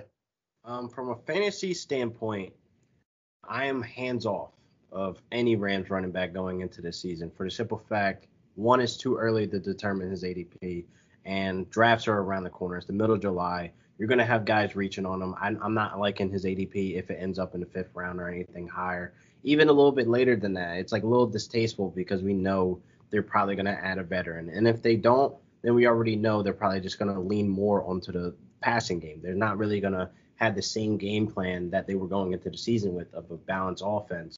Be able to run the ball with Hendo, with Akers, but now that it's Hendo, I don't know if he can handle that full workload. I definitely think, it plays a factor in Sean McVay's system. I think he's not exactly doubting the guys behind Henderson right now, like Xavier Jones or Jake Funk. I don't think he's doubting them. I just don't think he's going to pay too much attention. He's not going to make the offense the focal point of a run game. So I definitely think this is a big upgrade for, the pass catchers. I definitely think, they should bring in a veteran, maybe like Deion Lewis, maybe like Duke Jones that can catch the ball out of the backfield, take less, hits off of Darrell Henderson. So whatever they can do to take a little bit off of, Hendo's plate, I think it would definitely help to go back into somewhat of that game plan to have a balanced offense. Yeah, I agree. I think it's tough because you have people that say, oh, he's bona fide at least RB2, right? He's got to be RB2 in that territory. And I think if you project him out for the whole season of touches, yeah, he'll finish as an RB2, but what's the likelihood that he fits, that the Rams view him in that workhorse type role where he is seeing 20 touches a game, or even 15 touches a game? Like, I don't know how often that happens. I think he's a guy that'll see, somewhere between 8 to 12 touches in every game. And there's not much that you could really do with that unless you're getting a lot of reception work, which, maybe if they increase to a passing game, they increase the volume in the passing work. Maybe Henderson gets some work that way. Interesting question, because when I first projected it out, he fell somewhere in line with Chase Edmonds, who we talk about next in the next segment. But I'm going to ask you, if you're drafting, I mean, Chase Edmonds has an ADP of RB26, somewhere around that range. Henderson or a Chase Edmonds? See, I think a lot of people are having their expectations for Chase a little too high, because them signing James Conner is kind of a sign of, like, we need help. So, I might have to go Hendo. Only because it's like slightly. It's not like a clear, landslide. I really think because of the better offense, I want to say they don't have to worry about a mobile quarterback like Kyler Murray over there. He might take some of those touches as well. He's definitely on pace to get 1,000 yards at rushing. So I think that plays a role into there where that takes a little bit off of Chase and Connor as a collective. So I'm going to lean on Hendo because he'll get most of the goal line work. He'll get most of the, passes out of the backfield if that's, playing for him. I definitely like the analysis there because, Henderson's a guy, like we talked about. He's similar to Chase Edmonds in how they're kind of profiled and how people might view them, as they can't be workhorse backs. They're undersized. Yeah. They're even at similar sizes, 5'8", like 210 pounds. So I thought it was an interesting conversation, just an interesting point. But let's move on to the wide receiver position. And Jared Goff struggled at times last year. We saw the wide receivers struggle a bit at times as a result of that. Robert Woods had 129 targets, which he turned into 936 yards. I'm about to say, 90 receptions, but it was 90. Yeah, he's good for 90. I think in back-to-back seasons he had 90. Yeah, with 6 touchdowns. The receptions and touchdowns both matched career highs for him. The yards per game was his lowest as a Ram, though. Was the wide receiver 19 in PPR points per game at 15.3. Cooper Kupp, on the other hand, disappointed a little bit more, finishing as the wide receiver 30 in PPR points per game at just under 14 points. Had 124 targets, which he turned into 92 catches, 974 yards, and just 3 touchdowns. Not the production I think managers were looking for, especially in that touchdown department. Woods going off the board as the wide receiver 17, Kupp as the wide receiver 22. How much value is here? Great. honestly, because they're steals. You're getting them in the 5th round. I mean, you got guys like, we run it back to Chase Edmonds. We got guys that are going in the 5th, 6th round. I'd rather take the value there at wide receiver instead of taking Chase Edmonds. I really think the wide receiver value there is great. You got DJ Moore sitting there. You got guys like, Cooper Kupp, Robert Woods. I mean, Amari Cooper. All these guys are sitting in those rounds. I'd rather take my shots on them because there's wide receiver 1 value there. There's guys out there that are going to be able to have enough volume to be fantasy relevant every single week. So instead of, taking that shot on a Chase Edmonds down there or Darrell Henderson, I'm going to go wide receiver there. So the value there is to the moon now, being that Stafford is the quarterback. I know we all know about Jared Goff and his struggles in accuracy downfield, taking the deep shots, and then not really just having the heart or the leadership to be, the captain of that ship. So I really think, that's what really led for him to, exit out. He didn't meet Sean McVay's standards. I really think, Goff is going to do fine. He's going to do what he can do. I mean, finished QB 20 last year. I really feel like, he'll fit the standards of Detroit or whatever they got going on over there. So I really feel like, the wide receiver core, you're getting the gem. You're getting guys like Kupp, who's going to be a huge red zone, target. He's definitely going to be eating on the touchdowns. We see him finish wide receiver 5 with 10 touchdowns, 10 to 12 touchdowns. I think it was something crazy like that. So he definitely was up there that year where he was tied with Kenny Galladay in touchdowns. So I really feel like, Robert Woods, he plays a role where he's versatile. He's getting the rushing attempts. I mean, if you look at the last 3 years, he's been getting tons of rushing attempts out of that jet sweep. So you're getting the yards on the ground with him. You're getting a guy who can take the deep shots. I mean, Robert Woods is fast, man. People forget how fast he is. He has that, breakaway speed. So I really feel like he could easily play that 9 route. He could easily play the fade. He could do whatever you need him to do. He's just an overall great wide receiver, man. Yeah, Cooper Kupp did have that 10 touchdown season. Yeah. And like you said, I'm totally in on these guys as well. I think they're complete values. They're kind of being priced at what they produced last year, and you're getting the quarterback upgrade. So it only makes sense to buy in at them. Which one of these guys do you prefer, though, at their prices? I mean, like I said, according to 4for4.com's multi-site ADP, Woods is the wide receiver 17, Kupp's the wide receiver 22. So they're basically in the same ballpark. But which one of these guys do you think has the better season? So not looking at my Scott Fishbowl draft, so I was sitting on the board with, Woods and Kupp in my face. I honestly went Woods just because I feel like he's going to get more receptions, like in PPR format. I feel like the rushing ability is there for him. He's going to get those. He might get a couple rushing touchdowns, etc. I really feel like, he just does a little bit more than Kupp. And we're depending on Kupp really to be the guy that get the receptions and the touchdowns. So I really feel like, with the you're on the clock, you're looking at Woods and Kupp. I think I'm going Woods. But if I miss out on Woods, I'm actually happy that I can wait, a little bit later to get Kupp, which is also great. Yeah, I mean, these guys, like you said, the receptions and the touchdowns, the receptions are going to be there for Cooper Kupp. It just matters, are the touchdowns going to be there as well? These guys pretty much the last 2 years, even the last 3 years, Cooper Kupp only played 8 games in 2018, but they've pretty much put up similar stat lines. They get almost the same amount of targets. Yeah. They get almost the same amount of yardage, but Cooper Kupp is getting the touchdowns, and that's where he really makes the difference there. But we talk about the wide receiver position. You talked about how this team might go to more of a pass-centric offense. This is something I thought about as I was prepping for this show, which was the Rams ran a lot of 12 personnel. We know that in prior years, though, they were a heavy 11 personnel team, meaning they had 3 wide receivers on the field. So we've seen production from the wide receiver 3 in the past, whether it was Brandon Cooks or Sammy Watkins or even Josh Reynolds at times last year.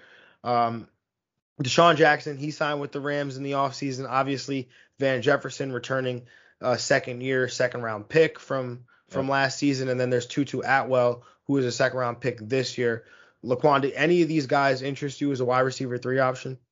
Van Jefferson, 110%. I think he is the longevity of that position at the wide receiver 3. I think Deshaun Jackson will give us 3 good quarters week 1, and then he's on IR by the end of the game. Tutu Atwell, he comes in, run the 9 route. He does a couple of jet sweeps, but mostly going to be on kick return, punt return. I don't really see him filling that role to be the guy, even though the draft capital is there. Like, that's always going to be mentioned, but we don't have first round picks, so therefore we kind of just do what we want in the draft, and it's been working. So I'm not really going to take draft capital really into consideration. I'm going into consideration of what's said about these guys. So the first week of training camp, we hear that, Tutu Atwell basically, taking special team reps. That's what was a given. I mean, the guy's 154 pounds or something like that. I don't expect him to be out there stepping up on Van Jefferson, because if you look back to when they drafted Van Jefferson, I say this a lot, but they compared their excitement of landing them, because they thought they weren't going to land him. They compared their excitement of landing him to Cooper Kupp. So when they got Cooper Kupp, they thought they had it out of the park, and we see how that's happening now, to where Cooper Kupp is a star in that offense. They have plans for Van Jefferson, so them constantly bringing him up in press conferences, them constantly keep bringing him up saying they have plans for him. I think Van Jefferson has a bright future, a really, really bright future with the Rams, and I think the back end of the season where we saw him get more snap opportunity, start getting way more involved, that was just a sign like, hey, we need to get this guy the ball in his hands. Yeah, definitely. He made an impact as the season went on. He was getting more snaps, like you mentioned, getting more involved in the offense, seeing more targets. Was also an impact.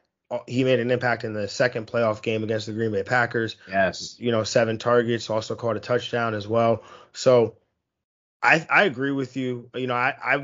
This is why I bring fans of the show, because fans of teams onto the show to talk about their teams, because I didn't know about that they had said that about Van Jefferson, that the excitement level was similar to Cooper Kupp, because it totally makes sense, because Van Jefferson does remind me of Cooper Kupp a little bit, not in terms of like the physicality and stuff, because they're Cooper not Kupp's real fast, physical.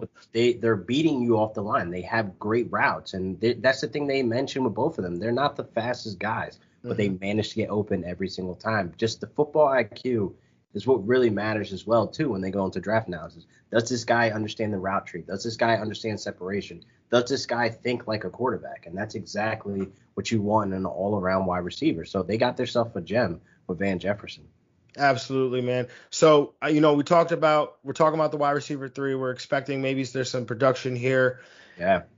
What does that mean about Tyler Higbee, man? He's the returning. As you know, I'm a big Higbee, hype train killer. I've been killing this hype train for the last 2 years. I mean, I really feel like people are living off the last 5 games where he was out there balling out. I'm not even sharing my show sheet. It's like literally what I said. But it's like the last 5 games, like people are in love with that. But it's like, man, let's break it down real quick. If you have time, I'm going to break it down for you. Oh, go ahead. So the last 5 games, we're like, oh my God, tight end 1 going into the next season. This is going to be great. Then you have to really look at it. Todd Gurley was broken. Brandon Cooks was hurt. Gerald Everett was hurt. Josh Reynolds was very undeveloped. He was not ready for that wide receiver role. So who the hell else is going to catch the ball? How else is that offense going to be successful? So therefore, when you look at those 5 games, they did not translate to anything to the next season. And let's talk about before that 5 games. Why did it take 4 years for that to happen? Why did it take 4 years for that to happen, to get 5 good games out of him? It's just not there, man. Like I rant on, I go on and on about this. But mathematically, it's just not there. They're not a tight end friendly offense. You're seeing Cooper Kupp and Robert Woods get 120 plus targets apiece 3 years in a row. And you're trying to sit here and tell me Tyler Higbee is going to be fantasy relevant? He's going to have the volume when the wide receiver 3, Josh Reynolds and Van Jefferson combined, ended up with 115 targets total? It doesn't happen, because also the running backs get targets out of the backfield. It's just too many people. Oh, man. So, and rant. I'm dying. So, how do you feel about his tight end 13 price tag? Listen, man, I hate talking bad about my guys. Let me put that out there. I'm a diehard Rams fan. I love my players, love the coaches, I love the organization, I love everything about it. But when it comes to fantasy, man, money is on the line. Reputations are on the line. I'm not going to lie to you. He is not a guy you need to be drafting, because he's going to give you 3 weeks of 4 points, and then he's going to pop off that one game where he had 3. He had 3 touchdowns last year in one game. Kudos to him. But 9 times out of 10, he was on your bench. So therefore, that's the headache you want to keep dealing with for the rest of the season. Don't do it. Just look elsewhere. Just don't do it, please. It's a headache, man. Stay away.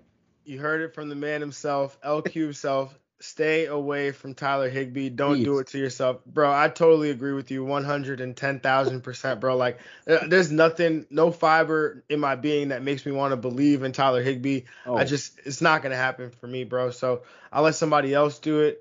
I'd rather take Evan Ingram, who's going at like tight end 20 or 17 now. So give me that all day.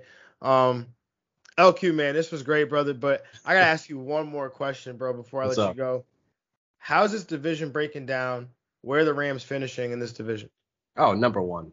I only say that because, one, I want to say the 49ers are probably going to be on tails because they had our number for the last couple of years. I think the 49ers defense is the difference maker here. And the fact they're able to kick our ass with injured Jimmy G and they got Trey Lance, going into this year, I really feel like, they have our number. But we always pound on the Seahawks. The Cardinals, we always pound on. It's really just the 49ers defense, that I really worry about. But, with Robert Saleh in New York now, I think we might have a chance to actually just pound out that entire division and to be, the top dogs once again.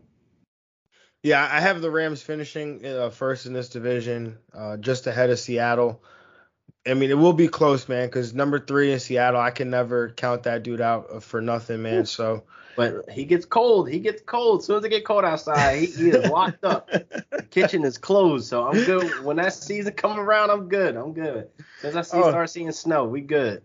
All right, so that's the correlation. The first 8 games, and then the next first 8 games, he's good, and then he's cooking, and then the kitchen's closed. The restaurant is out of business. LQ, brother, why don't you let everybody know what you got cooking, man? Since we're talking about kitchens being open, I know Fire Content Only is always open. So what's up, bro? Why don't you let everybody know what you're cooking, what you got going on, man? Hey, man, I got a bunch going on, man. I mean, you guys can check me out on YouTube right now, Real Deal Fantasy. You can check me out on Instagram, Twitter, basically anywhere where there's social media. I'm still even on Facebook. I'm in the fantasy groups out there, communicating, answering questions, engaging on comments and stuff like that. I'm everywhere, man. But you could definitely check me out. My website, RealDealFantasyHQ.com. You can also hit up the Real Deal Fantasy store for the T-shirts, Wolfpack T-shirts, Fire Content Only. Got everything out there for you guys. Well, you heard it. Real Deal Fantasy. Make sure you go check him out. Look, man, he's not lying. Fire Content Only is not a myth. It is a real life thing. So don't be a sheep. Join the wolf pack. There we go. And my guy, LQ, brother, this was awesome, man. I really appreciate you coming on. Everybody, we appreciate you for listening, and we will catch y'all later. Peace. Next guest, somebody I met in the community a while back. They are one of the 3 co-hosts for the Fantasy Fringe podcast and YouTube channel. He is one of these co-hosts, like I mentioned, Andrew of the Fantasy Fringe. Andrew, thank you for coming on, man, and I really appreciate you taking the time. Yeah, absolutely. Thanks for having me on. I just got my coffee ready. I'm ready to talk some Cardinal football. You're talking coffee. I'm talking about getting ready to go to sleep. I mean, that is what a 3-hour time difference will do to you. And so hopefully I can match your energy because I have not had any coffee. And, after we record this podcast, I'm going to go pack because I have a trip tomorrow morning. So this ought to be a fun evening. Maybe I'll need some coffee. But definitely somebody who probably will, I guess you just said you're going to have coffee. So you've had coffee. So maybe you don't need any right now, but you're probably juiced up about the topic today because we're talking NFC West, and anybody who's heard up to this part knows that there's only one team left in the NFC West, and that is Andrew York, Arizona Cardinals. They finished 3rd in the NFC West with a record of 8-8 in 2020. They were a media darling, football prognosticators all summer. Kyler Murray was talked about as a dark horse MVP candidate. And while they took a step forward from the 5-11 year that they had the year prior, I think expectations were probably higher for the Cardinals in 2020 than what really happened. Entering year 3 of the Cliff Kyler combination, Andrew, what are the expectations for the Cardinals in 2021? Yeah, so expectations are kind of difficult to rein in right now, right, for the Cardinals, because I do believe that they're a great team, but they're also in the toughest division in football. So they have to go up against the Rams and the Seahawks and the 49ers, which are all great teams. And I feel like each one of those teams could win the division, and each one of them could finish last in the division. So that's kind of tough. But when you look at Kyler Murray, right, because you brought that up, the year 1 to year 2 was actually a big jump. And I know he slumped at the end, but that was a shoulder injury, and you could tell that he wasn't running as much, and he wasn't able to throw the ball down the field very often. He had a really low yards per attempt at, what was it, like 7? Yeah, 7.1. So it was not a good yards per attempt for this season. But going into 2021, I have high expectations because not just what they did on the offense, but what they've done on the defense, especially if they get Chandler Jones re-signed. I know there's an issue with that right now, but I'm just going to say he's on the team, and with J.J. Watt on the other side, that could be nasty. Yeah, so I mean, I think about this defense more and more. They have made some serious improvements on that defensive line. I mean, the secondary still has some questions, but they improved that defensive line. Hopefully, the thought there is that secondary improves as a result. You add Zaven Collins as well to your linebacking core. I know some people question that pick and that fit, but he's still a talented player that you're adding to your front seven. And then you also have Isaiah Simmons, who's returning from last year as well. The Swiss Army safety linebacker can kind of do it all. Chess piece there for the Arizona Cardinals on defense. I think they can definitely make that step forward. I know you talked about the division where they could finish from a divisional standpoint, and I think I agree with you that any one of these teams could really finish first and any one of them could finish last. But for the Cardinals, like you talked about, Kyler Murray, he's the focal point. Like I mentioned before, dark horse MVP candidate around the summertime. And boy, did he pay off for fantasy managers, because he came out of the gate on fire. 11 straight games last year, 11 straight weeks of at least 20 fantasy points to start the year. Did fade down the stretch, like you talked about, with the shoulder injury that he picked up in week 11 against Seattle. On the year, though, completed 67% of his passes for 3,971 yards. Also threw 26 touchdowns to just 12 interceptions. He was a monster on the ground, though, 819 rushing yards and 11 rushing touchdowns. Overall, he was the QB3 in total fantasy points per game, behind Mahomes and Josh Allen. And, is there anything about the price tag here that you're questioning with Kyler Murray? And I just want to add, just one point. He was actually on pace for just 10 yards short of the 1,000-yard season if you look at just the 11 games in which he wasn't injured. But, Andrew, is there anything here about the price tag that you're questioning with Josh did I say he was the QB3 in total fantasy points per game, 23.7 points per game, but going off the board as the QB3 behind Allen and Mahomes. Is there anything here that makes you question the price tag with Kyler Murray? No, actually, Kyler Murray is going around the 5th round right now, and I think that is the sweet spot for quarterback, in fantasy drafts, because we see this shift happening where, we used to be late round quarterback all the time, but now those top end guys you want so bad. I mean, you look at DFS last year, and all the people in DFS wanted Patrick Mahomes, Kyler Murray, Josh Allen, one of those dominant guys on their team, Lamar Jackson, especially at the end of the year. Lamar was killing it. But Kyler, I think he could be number one quarterback again this year. He was the number one quarterback leading into his injury. So I do see that happening, especially if you look at what the Cardinals have done. They've kind of shown their hand, right?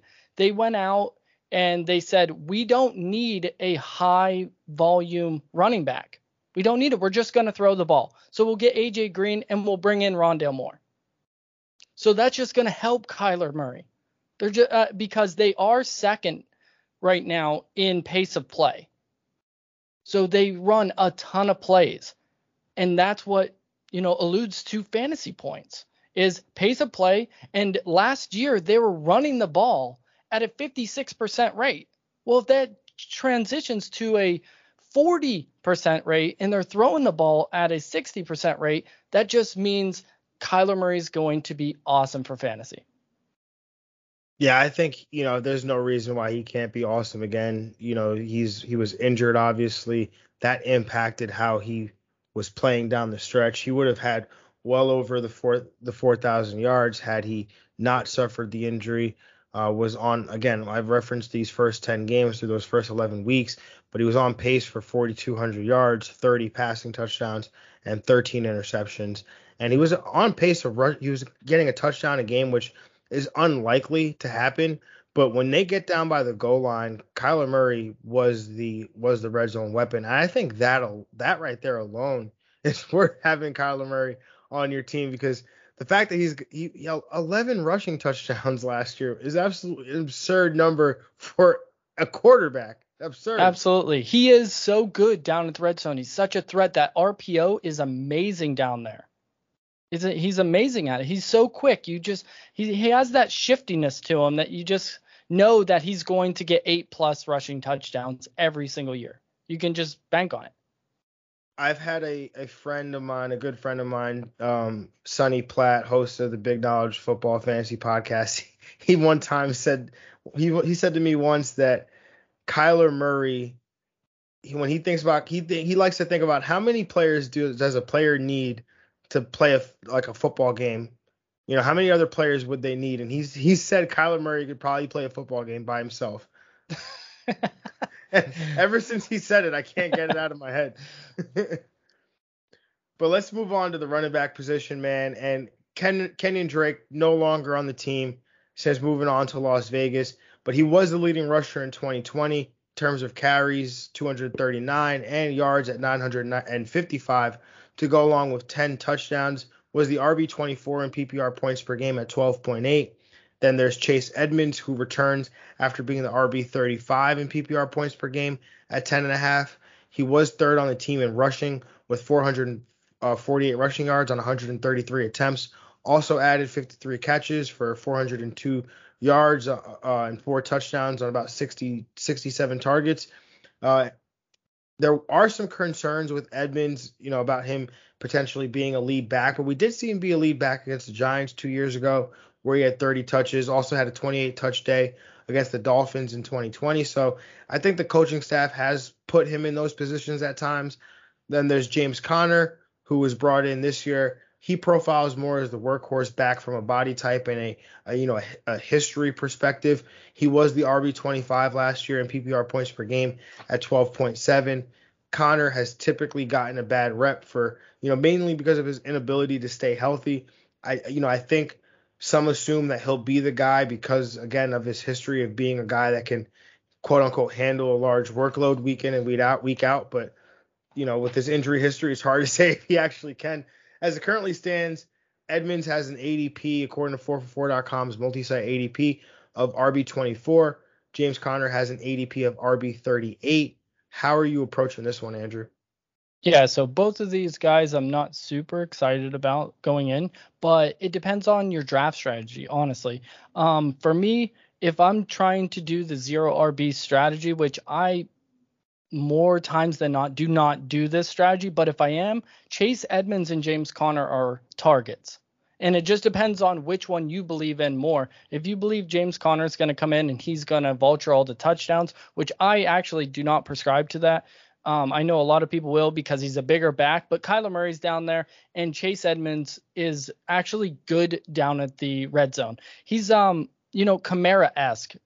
Not Kamara. I don't want to get anybody confused and think I'm saying he's Alvin Kamara. I'm saying just down at the red zone, they can run those same type of plays, and that's where Chase Edmonds scores, actually. So I don't see James Conner doing a whole lot other than just, I guess, change of pace guy. That's what he is now. He's older and not too old, but his body's old. He's gone through so much in his life. So I just see him coming in and getting like maybe 10 touches. And then Chase Edmonds, he's going to probably get around, 15 to 20 touches between the rushing and the passing game. Yeah, I think at one point last year we saw this backfield get to a point where Kenyon Drake was just getting all the carries, no receptions. and Chase Edmonds was getting most of the receptions, and he'd get some work in the carry department. And maybe you see a similar thing like that here with James Conner. I'm with you, man. I mean, Chase Edmonds, to me, he's the guy that I would want. He's the guy that I prefer.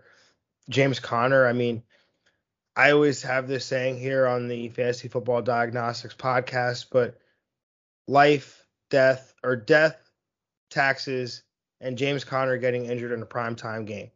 Those things are guaranteed in life.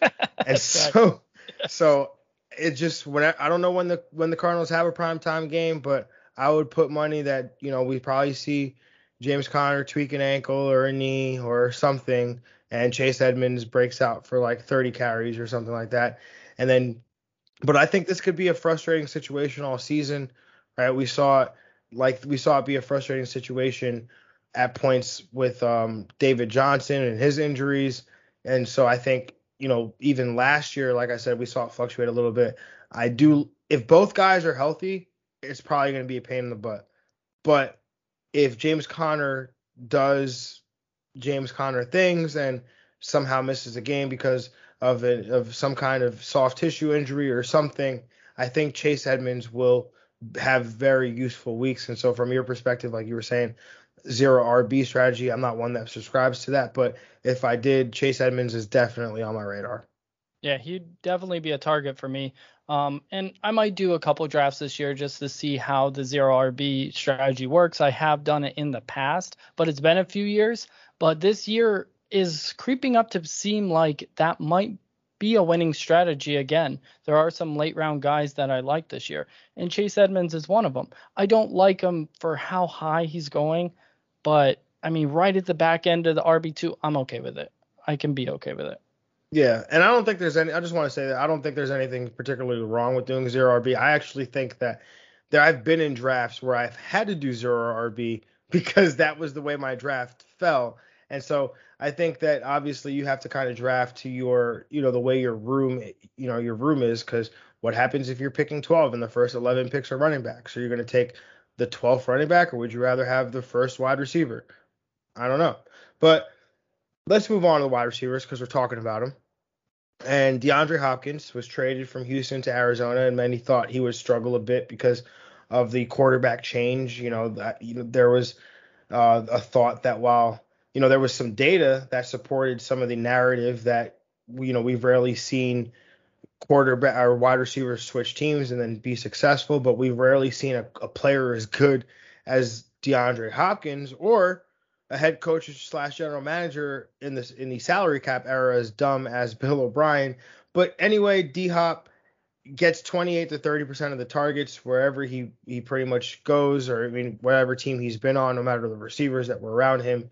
Pretty much that's what he's going to get. So naturally, got 160 targets, which led the Cardinals by more than 80 targets. He actually saw more targets than Christian Kirk and Larry Fitzgerald combined, and they were second and third on the team respectively. He turned that into 115 catches, 1,407 yards, and 6 touchdowns, finishing as the wide receiver 4 in total fantasy points, 18 fantasy points per game.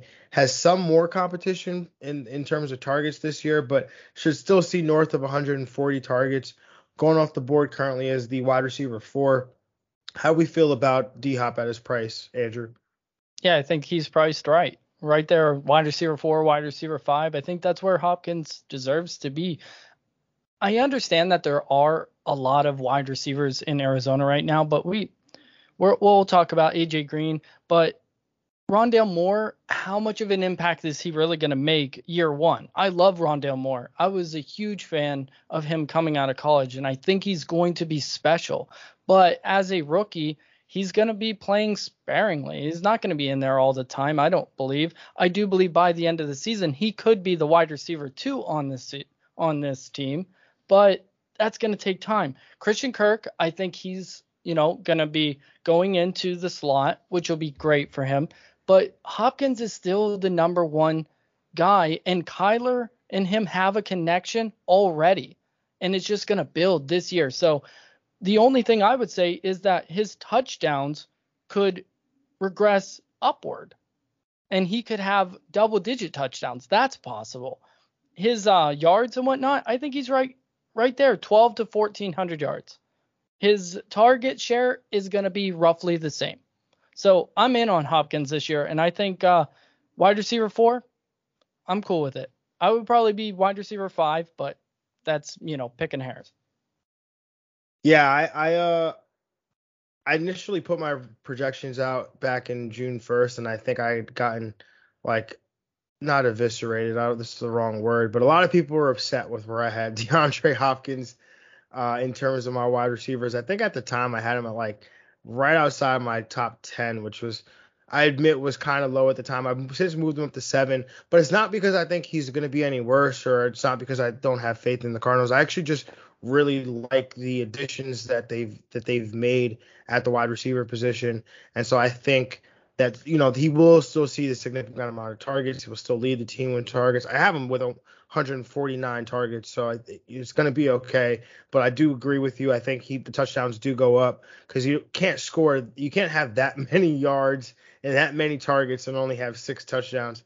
Very hard to do that, and so I think we do see double-digit touchdowns from him. I mean, Kyler Murray is not going to score a rushing touchdown a game again. There's got to be some of that touchdown production has to come from somewhere. But we talked about the wide receiver 2 a little bit. There are a few guys here that kind of fit the mold in terms of a wide receiver 2 in terms of fantasy production that we could target on this team. AJ Green, he was brought over from Cincinnati. Now had this duo been put together maybe 3-4 years ago, we'd be talking about probably one of the best duos of all time in terms of wide receivers. But both a bit older, especially AJ Green, who enters his age 33 season. He had the unforgettable season with the Bengals where he had a career low in receiving yards at 523, also 2 touchdowns with a major career low catch rate at 45%. He was the wide receiver 68 in PPR points per game at 7 points per game. Seemed to really fall off a cliff in Cincinnati. I think he does kind of fit into this Cardinals scheme where the wide receivers seem to have a bit of a lower ADOT. Then enter also Christian Kirk, who you previously mentioned. He's flashed at times in big ways, but just hasn't been able to really string it together with any consistency. 14 games last year, he turned 79 targets and 48 receptions for 621 yards and 6 touchdowns, finishing as a wide receiver 51. And then last but definitely not least, you talked about him before. I'm absolutely in love with the dude, but that's Rondale Moore, drafted in the second round out of Purdue. I think he is a phenomenal fit for this offense. Just when you consider, again, they run a lot of screens, getting players in space, and I think he also provides an element of a deep passing game that I think the Cardinals were trying to get out of Andy Isabella, which hasn't quite been there with much consistency. In terms of ADP, Andrew, AJ Green's the wide receiver 61, Kirk is the wide receiver 74, and Moore is the wide receiver 80. How are you kind of attacking the wide receiver 2 or 3 position in Arizona, if you are at all? Yeah, mostly I'm staying away from all the rest of the receivers other than Hopkins in Arizona. And it's not to say that AJ Green and Christian Kirk cannot be wide receiver 3, wide receiver 4s. It's just going to be, they're better best ball players to me. Because the thing is, you're not going to know when they hit and when they miss. And when they miss, they can miss to be zeros. And it depends on how you go about your draft. Some people are okay with, boom bust guys. Others, you want in there to be that solid player. And I do have boom bust guys, but they're not these ones, if that makes sense. AJ Green is, wide receiver 61. Take him. See what happens. You can drop him. Those are always, you're going to find out what he is, game 1, game 2. So he's an easy drop candidate if he's no good. Christian Kirk, I would be more inclined to take him than I would AJ Green or Rondale Moore, just because I think that he's been miscast in Arizona for so long because of Larry Fitzgerald being there, that this year he might actually play his natural position in the slot. And that could be really, really good things for Christian Kirk. Rondale Moore, we were talking about, I really like him. He's a great prospect, but fantasy-wise, year 1, you don't have to draft him. He's not probably going to do anything the first 8 weeks of the season, and he's going to be on that waiver wire when it is that he pops off. And then just spend your fab on him. because you don't want a guy that you're just holding on your roster. We're talking redraft here and not dynasty league. So in redraft, you do not want these guys just clogging your roster. It's not worth it. Just pick them up when it's time. Yeah, or pro tip here, you could the Cardinals play the later games typically. So me being on the East Coast, I have I don't know, I'm just gonna say random running back Ty Johnson. Ty Johnson, I have him on my team for the 1 o'clock games, and I see he hasn't done anything, and so I'll if the format allows, I'll drop him. And right before that 4 o'clock game, I'm like, oh hey, let me pick up Rondell Moore. Maybe this game's the game. And so that way you don't have to spend the fab. But I'm definitely into that idea because I think Rondell Moore can make an impact later as the season progresses, like you said earlier. Christian Kirk moving back into the slot, that's not something I've really thought about. But when you honestly think about it, Christian Kirk is better suited as a slot receiver. I mean, he can play some on the outside, but I think to your point, you want him in the slot. And so I think Absolutely. With Larry Fitzgerald moving on, I think that's actually a pretty good buy low candidate there. That's interesting. I haven't really thought about that all that much. But, we know that Cardinals run a lot of what we call 10 personnel. We've seen them run quite a bit. They run a lot of 3 wide receiver sets as well, but 10 personnel means there's no tight end on the field. We saw last year Dan Arnold, he was 5th on the team with targets, 31 catches, 438 yards, 4 touchdowns. I'm pretty sure I think the Cardinals have Max Williams and Darrell Daniels on the roster. According to 444's ADP, neither of these guys is getting drafted. Does the tight end position exist in Arizona from a fantasy standpoint? No, Max Williams is a good run blocker, and that's it. And that's okay because that's why they kind of brought in AJ Green. They have another big guy. They're fine without a tight end. This offense doesn't need a pass-catching tight end. Yeah, I mean, I agree with you. I think they could literally go the whole season without playing a tight end, and nobody would even bat an eye. I mean, obviously you'd play a tight end, but without utilizing the tight end in any significant way, I don't think anybody would bat an eye. Andrew, man, this was awesome, brother. But before I end this one and let you go, man, I gotta ask you, how is this division breaking down, and where are the Cardinals gonna finish in it? Oh, put me on the spot, huh? Okay. So, the Arizona Cardinals end the season 10 wins. So I'm taking the over. Okay, so where does that get them in terms of the division? Is that going to put them at number 2? Number 2 in the division. Okay, behind. Number 2. Behind the Rams. Okay.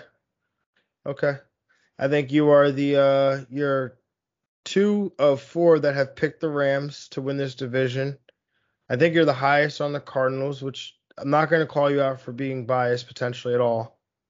But I have a question. I mean, maybe you can write me, right? Because I've had this theory, and I love Cliff Kingsbury going into last year. I thought that some of the adjustments that he made in 2019 showed that he wasn't going to be one of those coaches that was stuck in his old ways, that wasn't stuck in his college ways, and was going to adapt and learn. And then I kind of didn't see much of that in 2020. I thought that, I don't think that he's done a lot to help Kyler Murray from a play calling perspective. And so I have questions and I've had reservations. I actually have the Cardinals finishing last in the division. And I've got them at their over under. The over under I have from earlier in the year is set at 8. I have them projected for the under here. And so because of that, I thought I've been on this mindset that Cliff Kingsbury is probably coaching his last season with the Cardinals. But it seems like, am I off track with that that line of thinking, Andrew? To be honest, even if they come in and miss the playoffs again, I don't see this as Cliff Kingsbury's last season. And I know that the the NFL likes to just recycle all of these different coaches one after another if they don't take them to the playoffs. But I don't see that happening this time. I think Cliff Kingsbury has a few years left before he gets canned.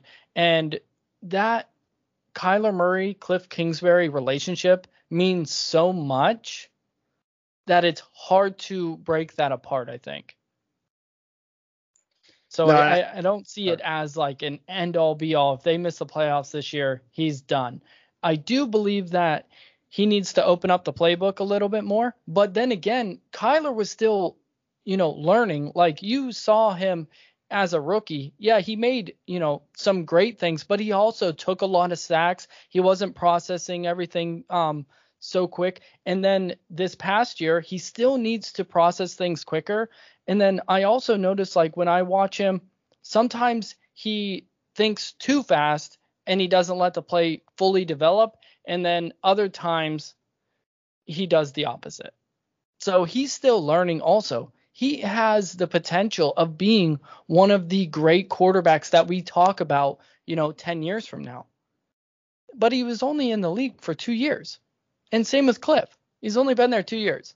So I think we have a few years left. Yeah, and a lot of that comes from, I guess, me thinking that, hey, you come in here, you convince them that they don't have to draft. They can get rid of this quarterback that they drafted the year before. And obviously Kyler Murray has been a great talent, but it's resulted in like 13 wins in 2 years. And I guess my thought was that if they don't make the playoffs, it's hard to go 3 years in a row, not make the playoffs and still keep your job. But I definitely do hear what you're saying. Definitely makes a ton of sense. And hopefully, I'm rooting for the Cardinals, man. I'm rooting for Kyler Murray. I think he's phenomenal, and I want him to really develop into one of these top quarterbacks in the league. So definitely want nothing but the best for him, and hopefully the Arizona Cardinals. We know the NFC West is going to be fun, and so let's. It's gonna be tough. It's going to be a tough one, but hey, man, hopefully my New York Jets helped you out by bringing Robert Saleh over, help maybe weaken a division rival. Although Arizona gives it to San Fran, and Kyler Murray specifically gives it to San Fran when they play. So they do. That would be an interesting one anyway. But Andrew, man, I appreciate you, brother. Why don't you let everybody know what it is that y'all got cooking over at Fantasy Fringe and where they can follow you and all your work and everything else you guys got going on. Yeah, so make sure to follow me on Twitter at Andrew_Fringe. And then you can also find the Unicorn on Twitter at Unicorn_Fringe. And we are actually coming back to the scene of podcasting. We took a break during the off season. We do that just to regroup, and we've been, remodeling the house and everything. But we will be back actually this weekend. This is our first podcast back for the season, and I appreciate you bringing us on for this. And we'll have an episode out on Monday. Well, would you look at that? I feel so honored. Your first podcast of the season, and let's call it the warm up before we bring you guys back in on Monday. So make sure you check out Fantasy Fringe. Make sure you go check out Andrew, and make sure you go check out the Unicorn as well. Both phenomenal people, phenomenal analysts, and their show is great and definitely a good time. So you definitely want to check that out. And everybody, we appreciate y'all for listening and hope you enjoyed it. Make sure y'all catch us next week when we go over the AFC West. Peace, y'all.